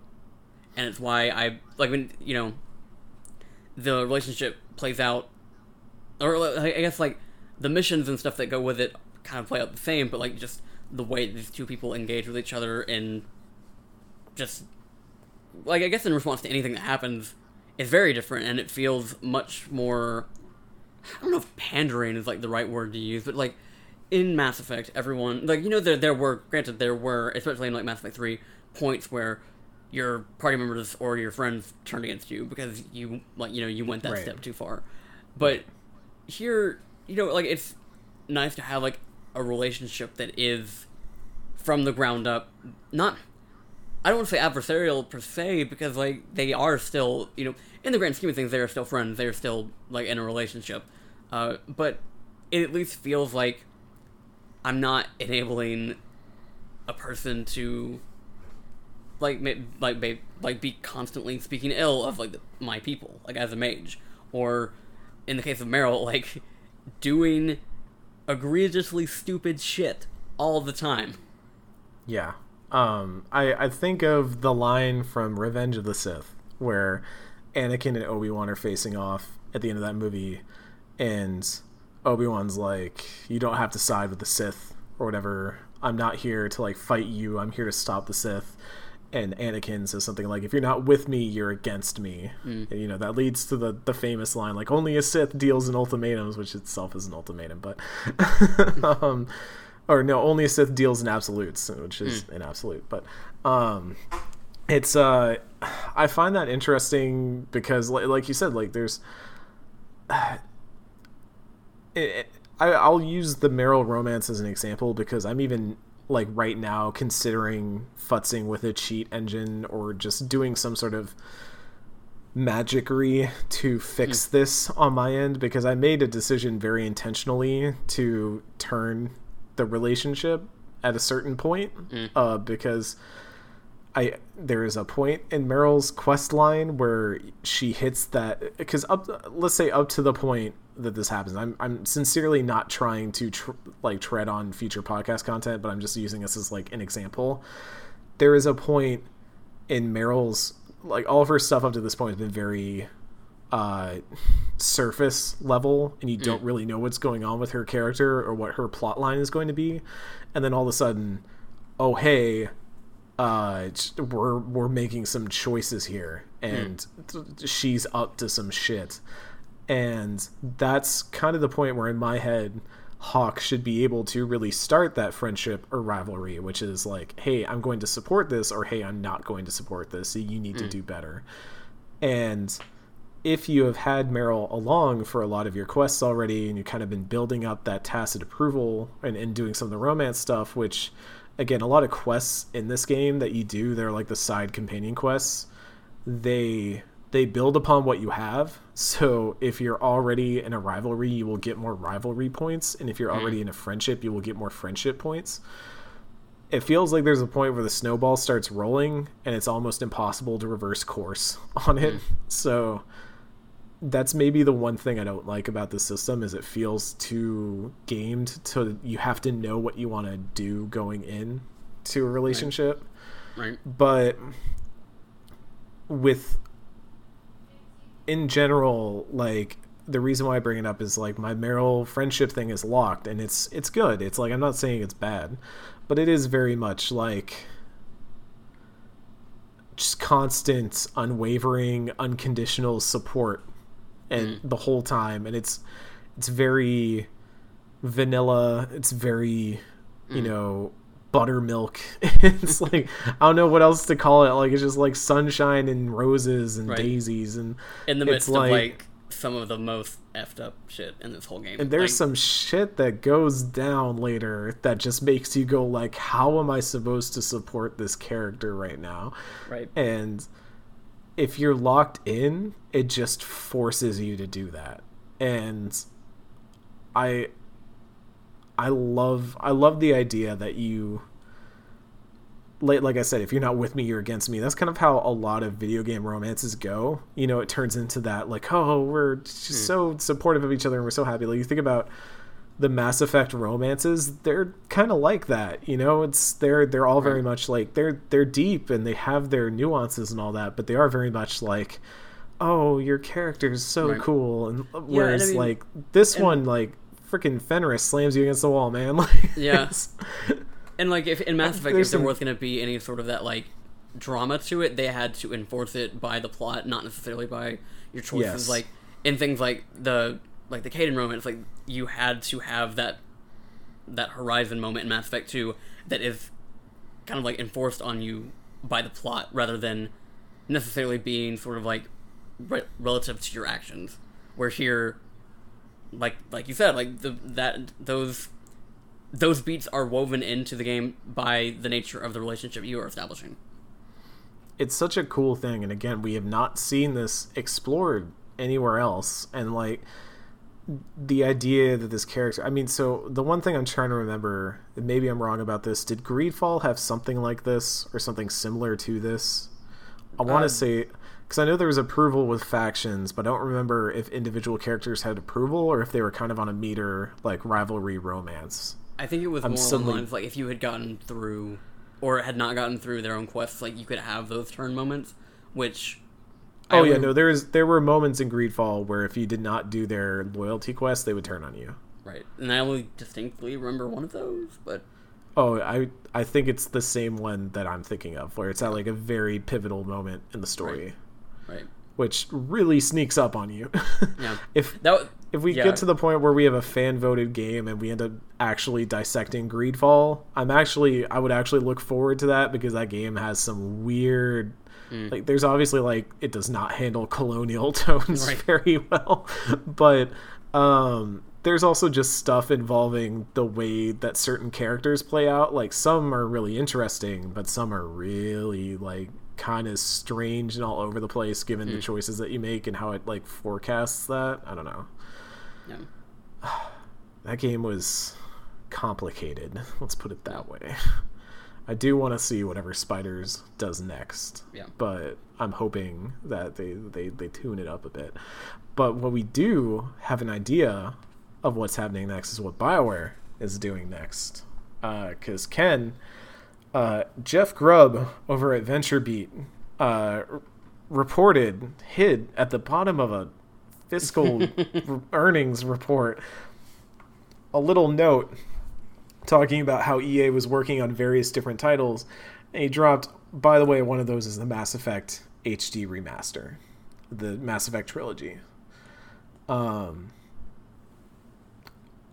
the games industry, if you've been around it long enough, you hear kind of whispers crop up every now and then of various things that are, oh yeah, this was being worked on, or this was being talked about. You know, there's all kinds of different stages at which this could happen.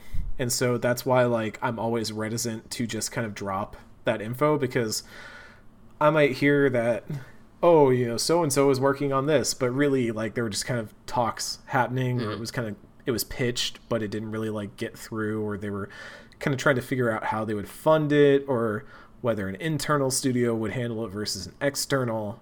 So my gut, because Grubb he's reliable, is that he knows enough about what's going on, and enough, like, knows that it's happening enough that it's not going to turn out to be one of those things that it was just a pitch in a business, deck somewhere, that this is actually something that has some wheels on it. And Ken, you've written about it. I've kind of held off writing about it because I'm both, waiting for a little bit further confirmation of what that's actually going to look like, and also because I haven't really, like, sorted my thoughts about it. So I guess that's what this podcast is for. A Mass Effect trilogy HD remaster. I guess to start off, this is something that I do want, right? Like, I want to see this happen. And we've talked about this. I've written about this in the past, where I've said, like, this is one of the series that defined the 360 PS3 generation, in my view. Like, this is, when you think about series of that era, you have, like, your Halos, your Uncharted's, and then you have your Mass Effects. And, like, those are the ones that, like, stick out in my mind as, like, series that define that generation. I think Mass Effect probably more than most. I mean, that's for me personally, I know, but also because it was, like, cross-generational, so it wasn't like, Microsoft was defined by Halo and Gears, and over here you have, like, Sony had their Uncharted's and their, what else did they have? I didn't have a PlayStation 3, so, like, I don't know, was Infamous big on the PS3? Yeah, I mean, like, if you talk about, like, the sort of mainstays of, like, Sony games specifically. Yeah, there's the exclusives, I guess, but Mass Effect was the one that like spanned all generations, all players. Like it was the one that everybody, it seemed like, was always talking about.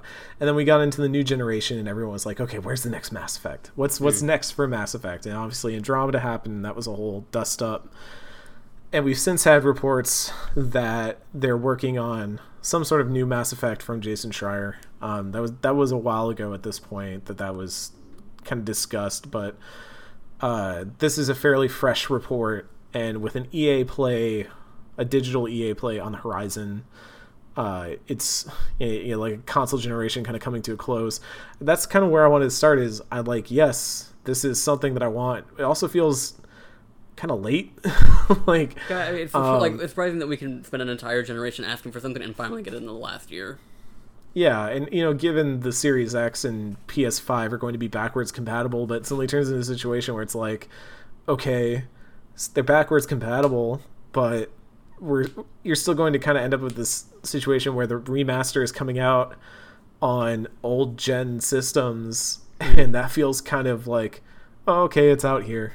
Like, play it on your new console if you want it to like run a little bit better, but it's not really optimized for that in any meaningful way. I should be very clear right now that Grubb did not specify what platforms it would be coming to, other than saying that he said, I know he specified the Nintendo Switch, saying that Switch version would not be coming until later or something like that, if at all. I think he said don't expect it to come to Switch, at least not at first, I believe. Yeah. Well, I pull this article up so we have that exact wording. Ken, like, give me kind of your thoughts about where you're at with that. My feelings are both excitement, because like the thought of being able to play the Mass Effect trilogy again on a device that I can screenshot on is like all I need for like a year of playing video games. I also wonder what, because like I don't expect that this is going to be like a complete remake of any of these games, much less Mass Effect 1, the game that probably needs it, because I don't expect the company of Electronic Arts, who has been very adamant that it does not like remasters and remaking games, I don't expect them to put any more sort of like resources into this than they have to. But it also, like, there is also the part of me that thinks like, this is going to be a lot of people's first exposure to this series, and do they really want Mass Effect 1, that as it was 13 years ago, to be what people first experience? So I don't really know on that. There are some things that I wonder if they might go out of their way to change, just because, like, right, it has been long enough that they're like, this is an opportunity to make good on some decisions, like maybe add in the Kaidan romance for Mail Shepherd for 1 and 2, because like those dialogue files like do exist, and there are mods that put them in place. And as much as I don't like the idea of like fundamentally changing the relationship between those two characters, I think that's less important than giving that option to people. But overall, like, if I am right that they aren't gonna like really go out of the way to make a complete remake of at least Mass Effect 1, I don't really know what they can do to improve that game that isn't like really like getting your hands dirty and remaking full sections of that game. Yeah, like changing it on a systems level, right? Because that it's not like it operates wildly different from the way that just Mass Effect in general handles, but it's just the idea that you're changing, okay, there's no more, if you change it to be like Mass Effect 2 or 3 combat, right? There's no more loot now. And right. The way the characters handle are going to be different. And the way that the combo system works is going to be different. And, okay, there's no more loot, you gotta change how weapons work, because now certain characters may not be able to equip certain weapons. And also, like, there's no more armor, so how do you balance that? How do you make it so that your companions aren't getting like one shot by giant Geth later on in the series, and or in the game? And I think there are parts of Mass Effect that evolve over the course of the series. So like the hacking mini games and stuff like that obviously change over the course of the games, and different aspects even the way you navigate the galaxy map, like in the first two games, you're just kind of picking a place to go, but then Mass Effect 3, you're actually flying the little ship around. There are quirks like that I want to see preserved in some way, even if I don't ultimately like them. Like, I didn't like the way that it handled in Mass Effect 3. I thought it was kind of silly, but they're kind of going for a thing, so it is what it is. I think the issue I always have with Mass Effect 1 is that it feels like a game with different goals than Mass Effect 2, because we've talked about this before, and I've written a whole thing about how Garrus isn't the character that we know and love until Mass Effect 2.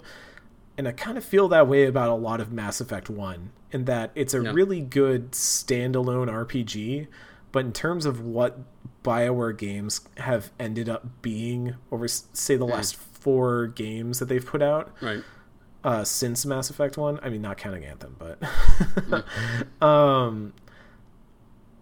they're very fundamentally different. That, like, okay, Mass Effect 1, you can romance either the opposite gender human squad mate or Liara. That's it. And you jump to Mass Effect 2, where you can romance a lot of characters, some more than others depending on what your romantic preferences are. But then you jump to Mass Effect 3 and you can romance even more characters, and it's much more open than any of the other games.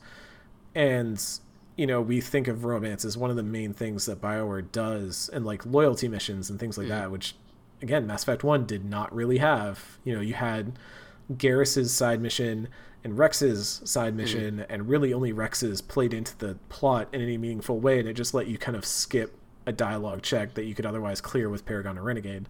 So there are definitely quirks of it, but all that being said, like, I don't know, Mass Effect 1 is also just a breezy experience. Like, when we were playing through it, it took me maybe, 10 hours, 12 hours to beat that whole game. Like, it's not a long game.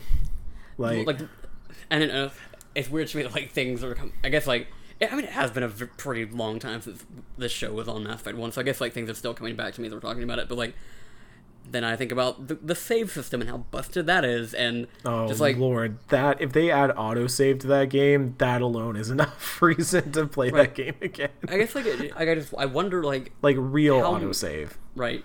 I guess I just wonder, like, the more I think about it, like, how much work do we? I mean, and we won't know until, like, EA Play and we see the thing, but, like, how much work do I think that EA probably put into something that they were adamant for years they didn't want to do, and that's. I don't know, like that. I think the question is more like maybe they didn't want to do, but maybe they didn't think they needed to do.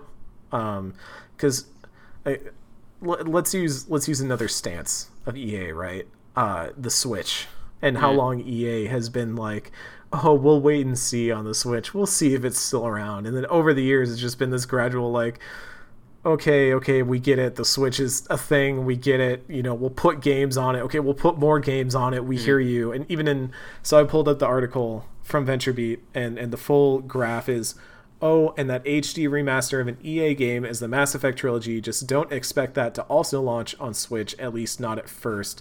It's from Jeff Grubb at VentureBeat. And that also kind of highlights that, like, yeah, EA, not wild about the Switch still, for whatever reason. And they've given many reasons over the years, but on the remaster front, they've never been a company that has had to remaster. Like, you think about what their main games are, right? Like, outside of BioWare, they're all very sequential, so there's Battlefield, there's Apex Legends is recent for them, but it's still something. Yeah, all the sports games they do, and even, like, you look at Star Wars games, Battlefront is very sequential and built upon. Jedi Fallen Order kind of stands alone, and even then is kind of an outlier for what EA has traditionally done in the past. They haven't done... they've had BioWare for a while, but I think this sort of thinking, this sort of, like, desire for a remake is new to them, whereas... like, Ubisoft has recently been, like, really embracing that, especially with, like, the Assassin's Creed series, right? They did that whole thing where they put out Assassin's Creed Odyssey, and I think it came with a remaster of 3 if you pre-ordered it or something like that. I don't remember the circumstances, but I know that 3 got remastered at some point. Three got remastered, and I think it somehow coincided with Odyssey and all that. And they've done a remaster of the Ezio stuff as well, and they've re-released games and stuff like that. Other publishers have been much faster to embrace that sort of, not even just archival work, but just like re-releasing a game and putting it back out there. Yeah. And I think with BioWare specifically, that studio, that brand is in a place where it needs to, if they want to be putting a new Dragon Age out there, they want to be kind of going like, okay, we're going back to our roots. And if they want to garner some goodwill around whatever Anthem 2.0 is, putting something out there that says, hey, we also remember our roots. This is where we came from. This is what people love about us. And we want to have something out there. You know, I can practically imagine the stage presentation or stream presentation as it happens. You know, like, we know that fans have loved Mass Effect for years, and we're heading into a new generation, and we've got something in the works for you, but so you can all remember just what made you fall in love in the first place. Here's a re-release or remaster, and, you know, probably will take a lot of notes from the mini HD mods that are out there and stuff like that. Yeah. You know, there's a lot of groundwork laid out for them in that regard. So all things considered, like, yes, I am positive about this. I'm happy about this, because if nothing else, it shows that there's support for BioWare to continue to have this sort of brand, that they're not being pigeonholed into Anthem, and you know, it's not just kind of like, we're not going to hear anything until Dragon Age hopefully comes out, and you know, it's signs of life and all that. I don't know what the situation, obviously that report doesn't cover it. I don't know if the situation is like an outside party studio was brought in to handle the port, you know, much like Saber Interactive handled the Switch port of Witcher 3 and things like that. You know, that's not unheard of in the world of porting games. But you know, we'll see once we learn more about that. But which I'd imagine we'd probably learn more about this summer, if anything. But I will say, just kind of like my wrapping thoughts. Like, yes, I want this, and yes, I'm going to play it, and yes, I'm like, it is going to be a new opportunity for me to tell people to play these games. I am not looking forward to these games being back in the mainstream consciousness in the way that they used to be, like, you know, as something that is present and relevant to right now, because even within, like, the first 24 hours of this thing being possible, it reminded me that the sort of like way we talk about Mass Effect, or when I say we, I mean like sort of like the industry at large, it has not really recovered from Mass Effect 3's controversy, and it was like devolving into like the memes that everyone is still like says, and like, you know, the hot 3 colors, you know, and all these like these various things that like are mischaracterizations of things that like got so ingrained into public consciousness because of all that controversy.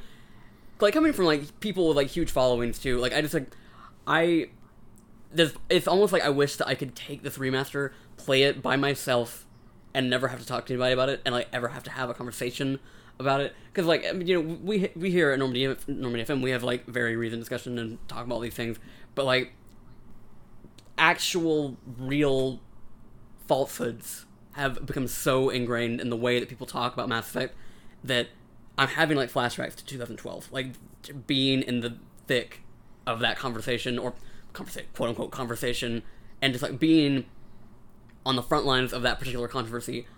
And I obviously don't think it's gonna blow up in the same way, because like everyone kind of like the ending controversy of Mass Effect, and just kind of like the ways that we have like the various things that people have kind of like latched onto about that series over the years are like so well known at this point that I don't think that they're gonna have like a second wave of, you know, the internet losing its absolute mind. But just like, I hope we can talk about these games in a more reasoned way now that we're like, it's been 8 years, and we can actually like read the text instead of the messages on fucking Twitter. Yeah, you'd really hope that, you know, whatever gets put out there, it's going to open up more people to at least discuss these things. Because like, yeah, I've said before on the podcast, I've been kind of reliving it. You know, it's was a year ago at this point that we were doing our initial podcasts about this series, and even in that space, I still have a lot of complicated thoughts that I work through about Mass Effect. It is a game that I think speaks a lot to what you put into it and all that. Like how you approach it is going to affect how you come out of it, and definitely there are things to critique and all that. I was talking with someone about it the other day, and I was like, yeah, in Mass Effect 3, one part that I still don't like is that whole thing with the forest and the ghost kid and all that, and I feel like that could have been done better, and the message it's trying to get across could be portrayed better. But I'm also discussing that in terms of oh, hey, I think I see what they're going for. I understand what the intention is here. I just don't like the way it's implemented. I think it could be implemented better. It's not lol Star Child, and that's kind of the frustrating thing, is that a lot of this stuff gets boiled down, and there are probably a lot of people, I know people who beat that game and never played. I mean, for a long time, I was one of the people that beat that game and never played the extended cut and never played the DLC. I know people who I know someone who I play games with frequently who was I played up through Tuchanka, and they got to the part with the Rachni, and they just put it down because they were so frustrated with how the Rachni were handled in Mass Effect 3, and they've just never gone back to it since. And I understand the frustration there, because I do think there are we talked about them on the show, that there are parts that game mishandles, and I think Mass Effect ultimately as a series ends up speaking, which games you come out liking a lot, ends up speaking to the things that you look for in a game and the things that you want out of a video game, the sort of resolutions and character stories that you want from a video game, because they are very much character driven stories at the end of the day. And so that's probably why I like Mass Effect 2 more and Ken likes Mass Effect 3 more, is that just speaks to the sort of stories that we like to see in fiction and that we enjoy in fiction. But I do want to see, I'm open to the idea of another round of criticism around this stuff, and obviously we've been doing it for a while, shout outs to EA finally recognizing Normandy FM. But we get a special thanks at the end of the credits. Yeah, we really should. We should get a shout out in there. But like Ken said, I'm also at a point where I know there are going to be people who go oh my god, oh god, engaging in bad faith. 3 3 color ending and stuff like that, pick your color ending and all that. It's and I think it deserves more than that. Right. I think that series, again, I think it defines Last Generation. I think it's one of, if you had to ask me, gun to my head, pick a game series that is most representative of every good and bad thing of that generation of consoles, it's Mass Effect. But and I'm hopeful that people will at least approach it with a more open mind, and open doesn't necessarily mean accepting, but it does mean that maybe accepting to, or maybe more reasoned, nuanced discussion than what we've become accustomed to. And there have been people out there fighting the good fight in terms of game crit work, and so I would highly suggest not just the websites that Ken and I write for, but even smaller crit websites like Uppercut and Into the Spine, which are going to have those writers that are going to give it a more nuanced look and a more reasoned look than I think you would get from, say, some dude who's just going to yell at you through a webcam and say oh, Mass Effect 3 support those. That's the best way you could do it, I think, is just to find the people who are doing the work that you appreciate. And I hope you appreciate the work that we do too on really trying to talk about these games and give them what I think is criticism that they merit and that they are worth. Heather Alexandra, friend of the pod, recently wrote a goodbye post. She's leaving Kotaku for let's say other pastures, which I imagine standing in some pastures It's going to look like a good time, but it's she's moving on to other things. But she wrote a goodbye post in which she talked about how criticism is like doing a service to a game, right? You are acknowledging that this work has achieved in some way, and you are going to meet it with the level of critique that it deserves, because at the end of the day, like, good art deserves to be interpreted and discussed and picked apart and analyzed, because that is an act of love and passion at the end of the day. Ken and I wouldn't do this every week if we didn't like these games, or at least think they were worthy of discussion in some way. You know, we're not going to roll in here and do this about some random, like, find the hidden object game on Steam every week. You know, we're sorry to every find the hidden object game dev out there. Just not my cup of tea. But we, you know, these things are worthy of that, and so I'm hoping that they get their just due with that. But if you want to keep supporting places that do that, you can always head over to our patreon.com/NormandyFM, where you can find all of our lovely supporters, where you can find that we are seeking towards that new tier to play Star Wars Knights of the Old Republic, Knights of Ye Olde Republic, where, you know, we're working our way there, and we've got some patrons backing us who got us up through Jade Empire. Now we want to start looking at Star Wars. Now we want to make Ken play his favorite thing in the world, Star Wars. And, Dragon Age Origins wasn't enough for you. You just needed to drag me through something else. If you support us there, you will support us doing this every week. You will help keep the lights on when it comes to SoundCloud costs and all that other stuff. You'll help us pursue even newer things, even more interesting things. And also, if you support us at a certain tier, you get your name shouted out every week. As always, we love to shout them out, those folks who hit at that tier, and that is Kevin Kulikowski, Ginny Wu, Chris Johns, Anthony Matthias, Alice Hawk, Colin, Just Reds, and Just. So glad that that's become a thing now. That's what we are now. This was a very extra special, extra long episode. I don't think we've had one this long since we were in Mass Effect 3. And but we had a lot. We had a lot to talk about, and we have even more to talk about next week.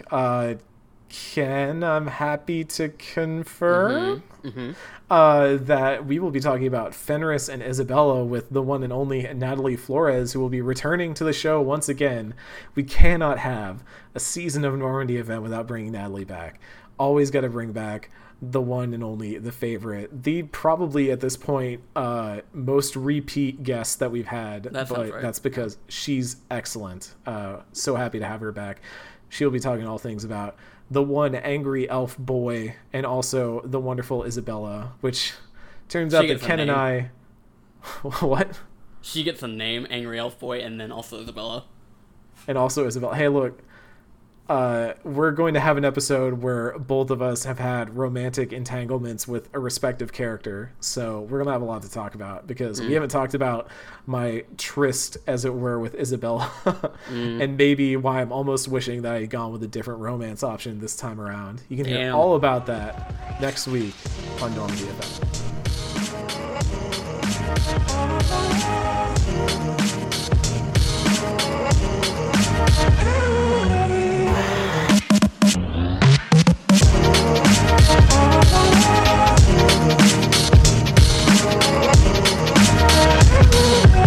We have watched and waited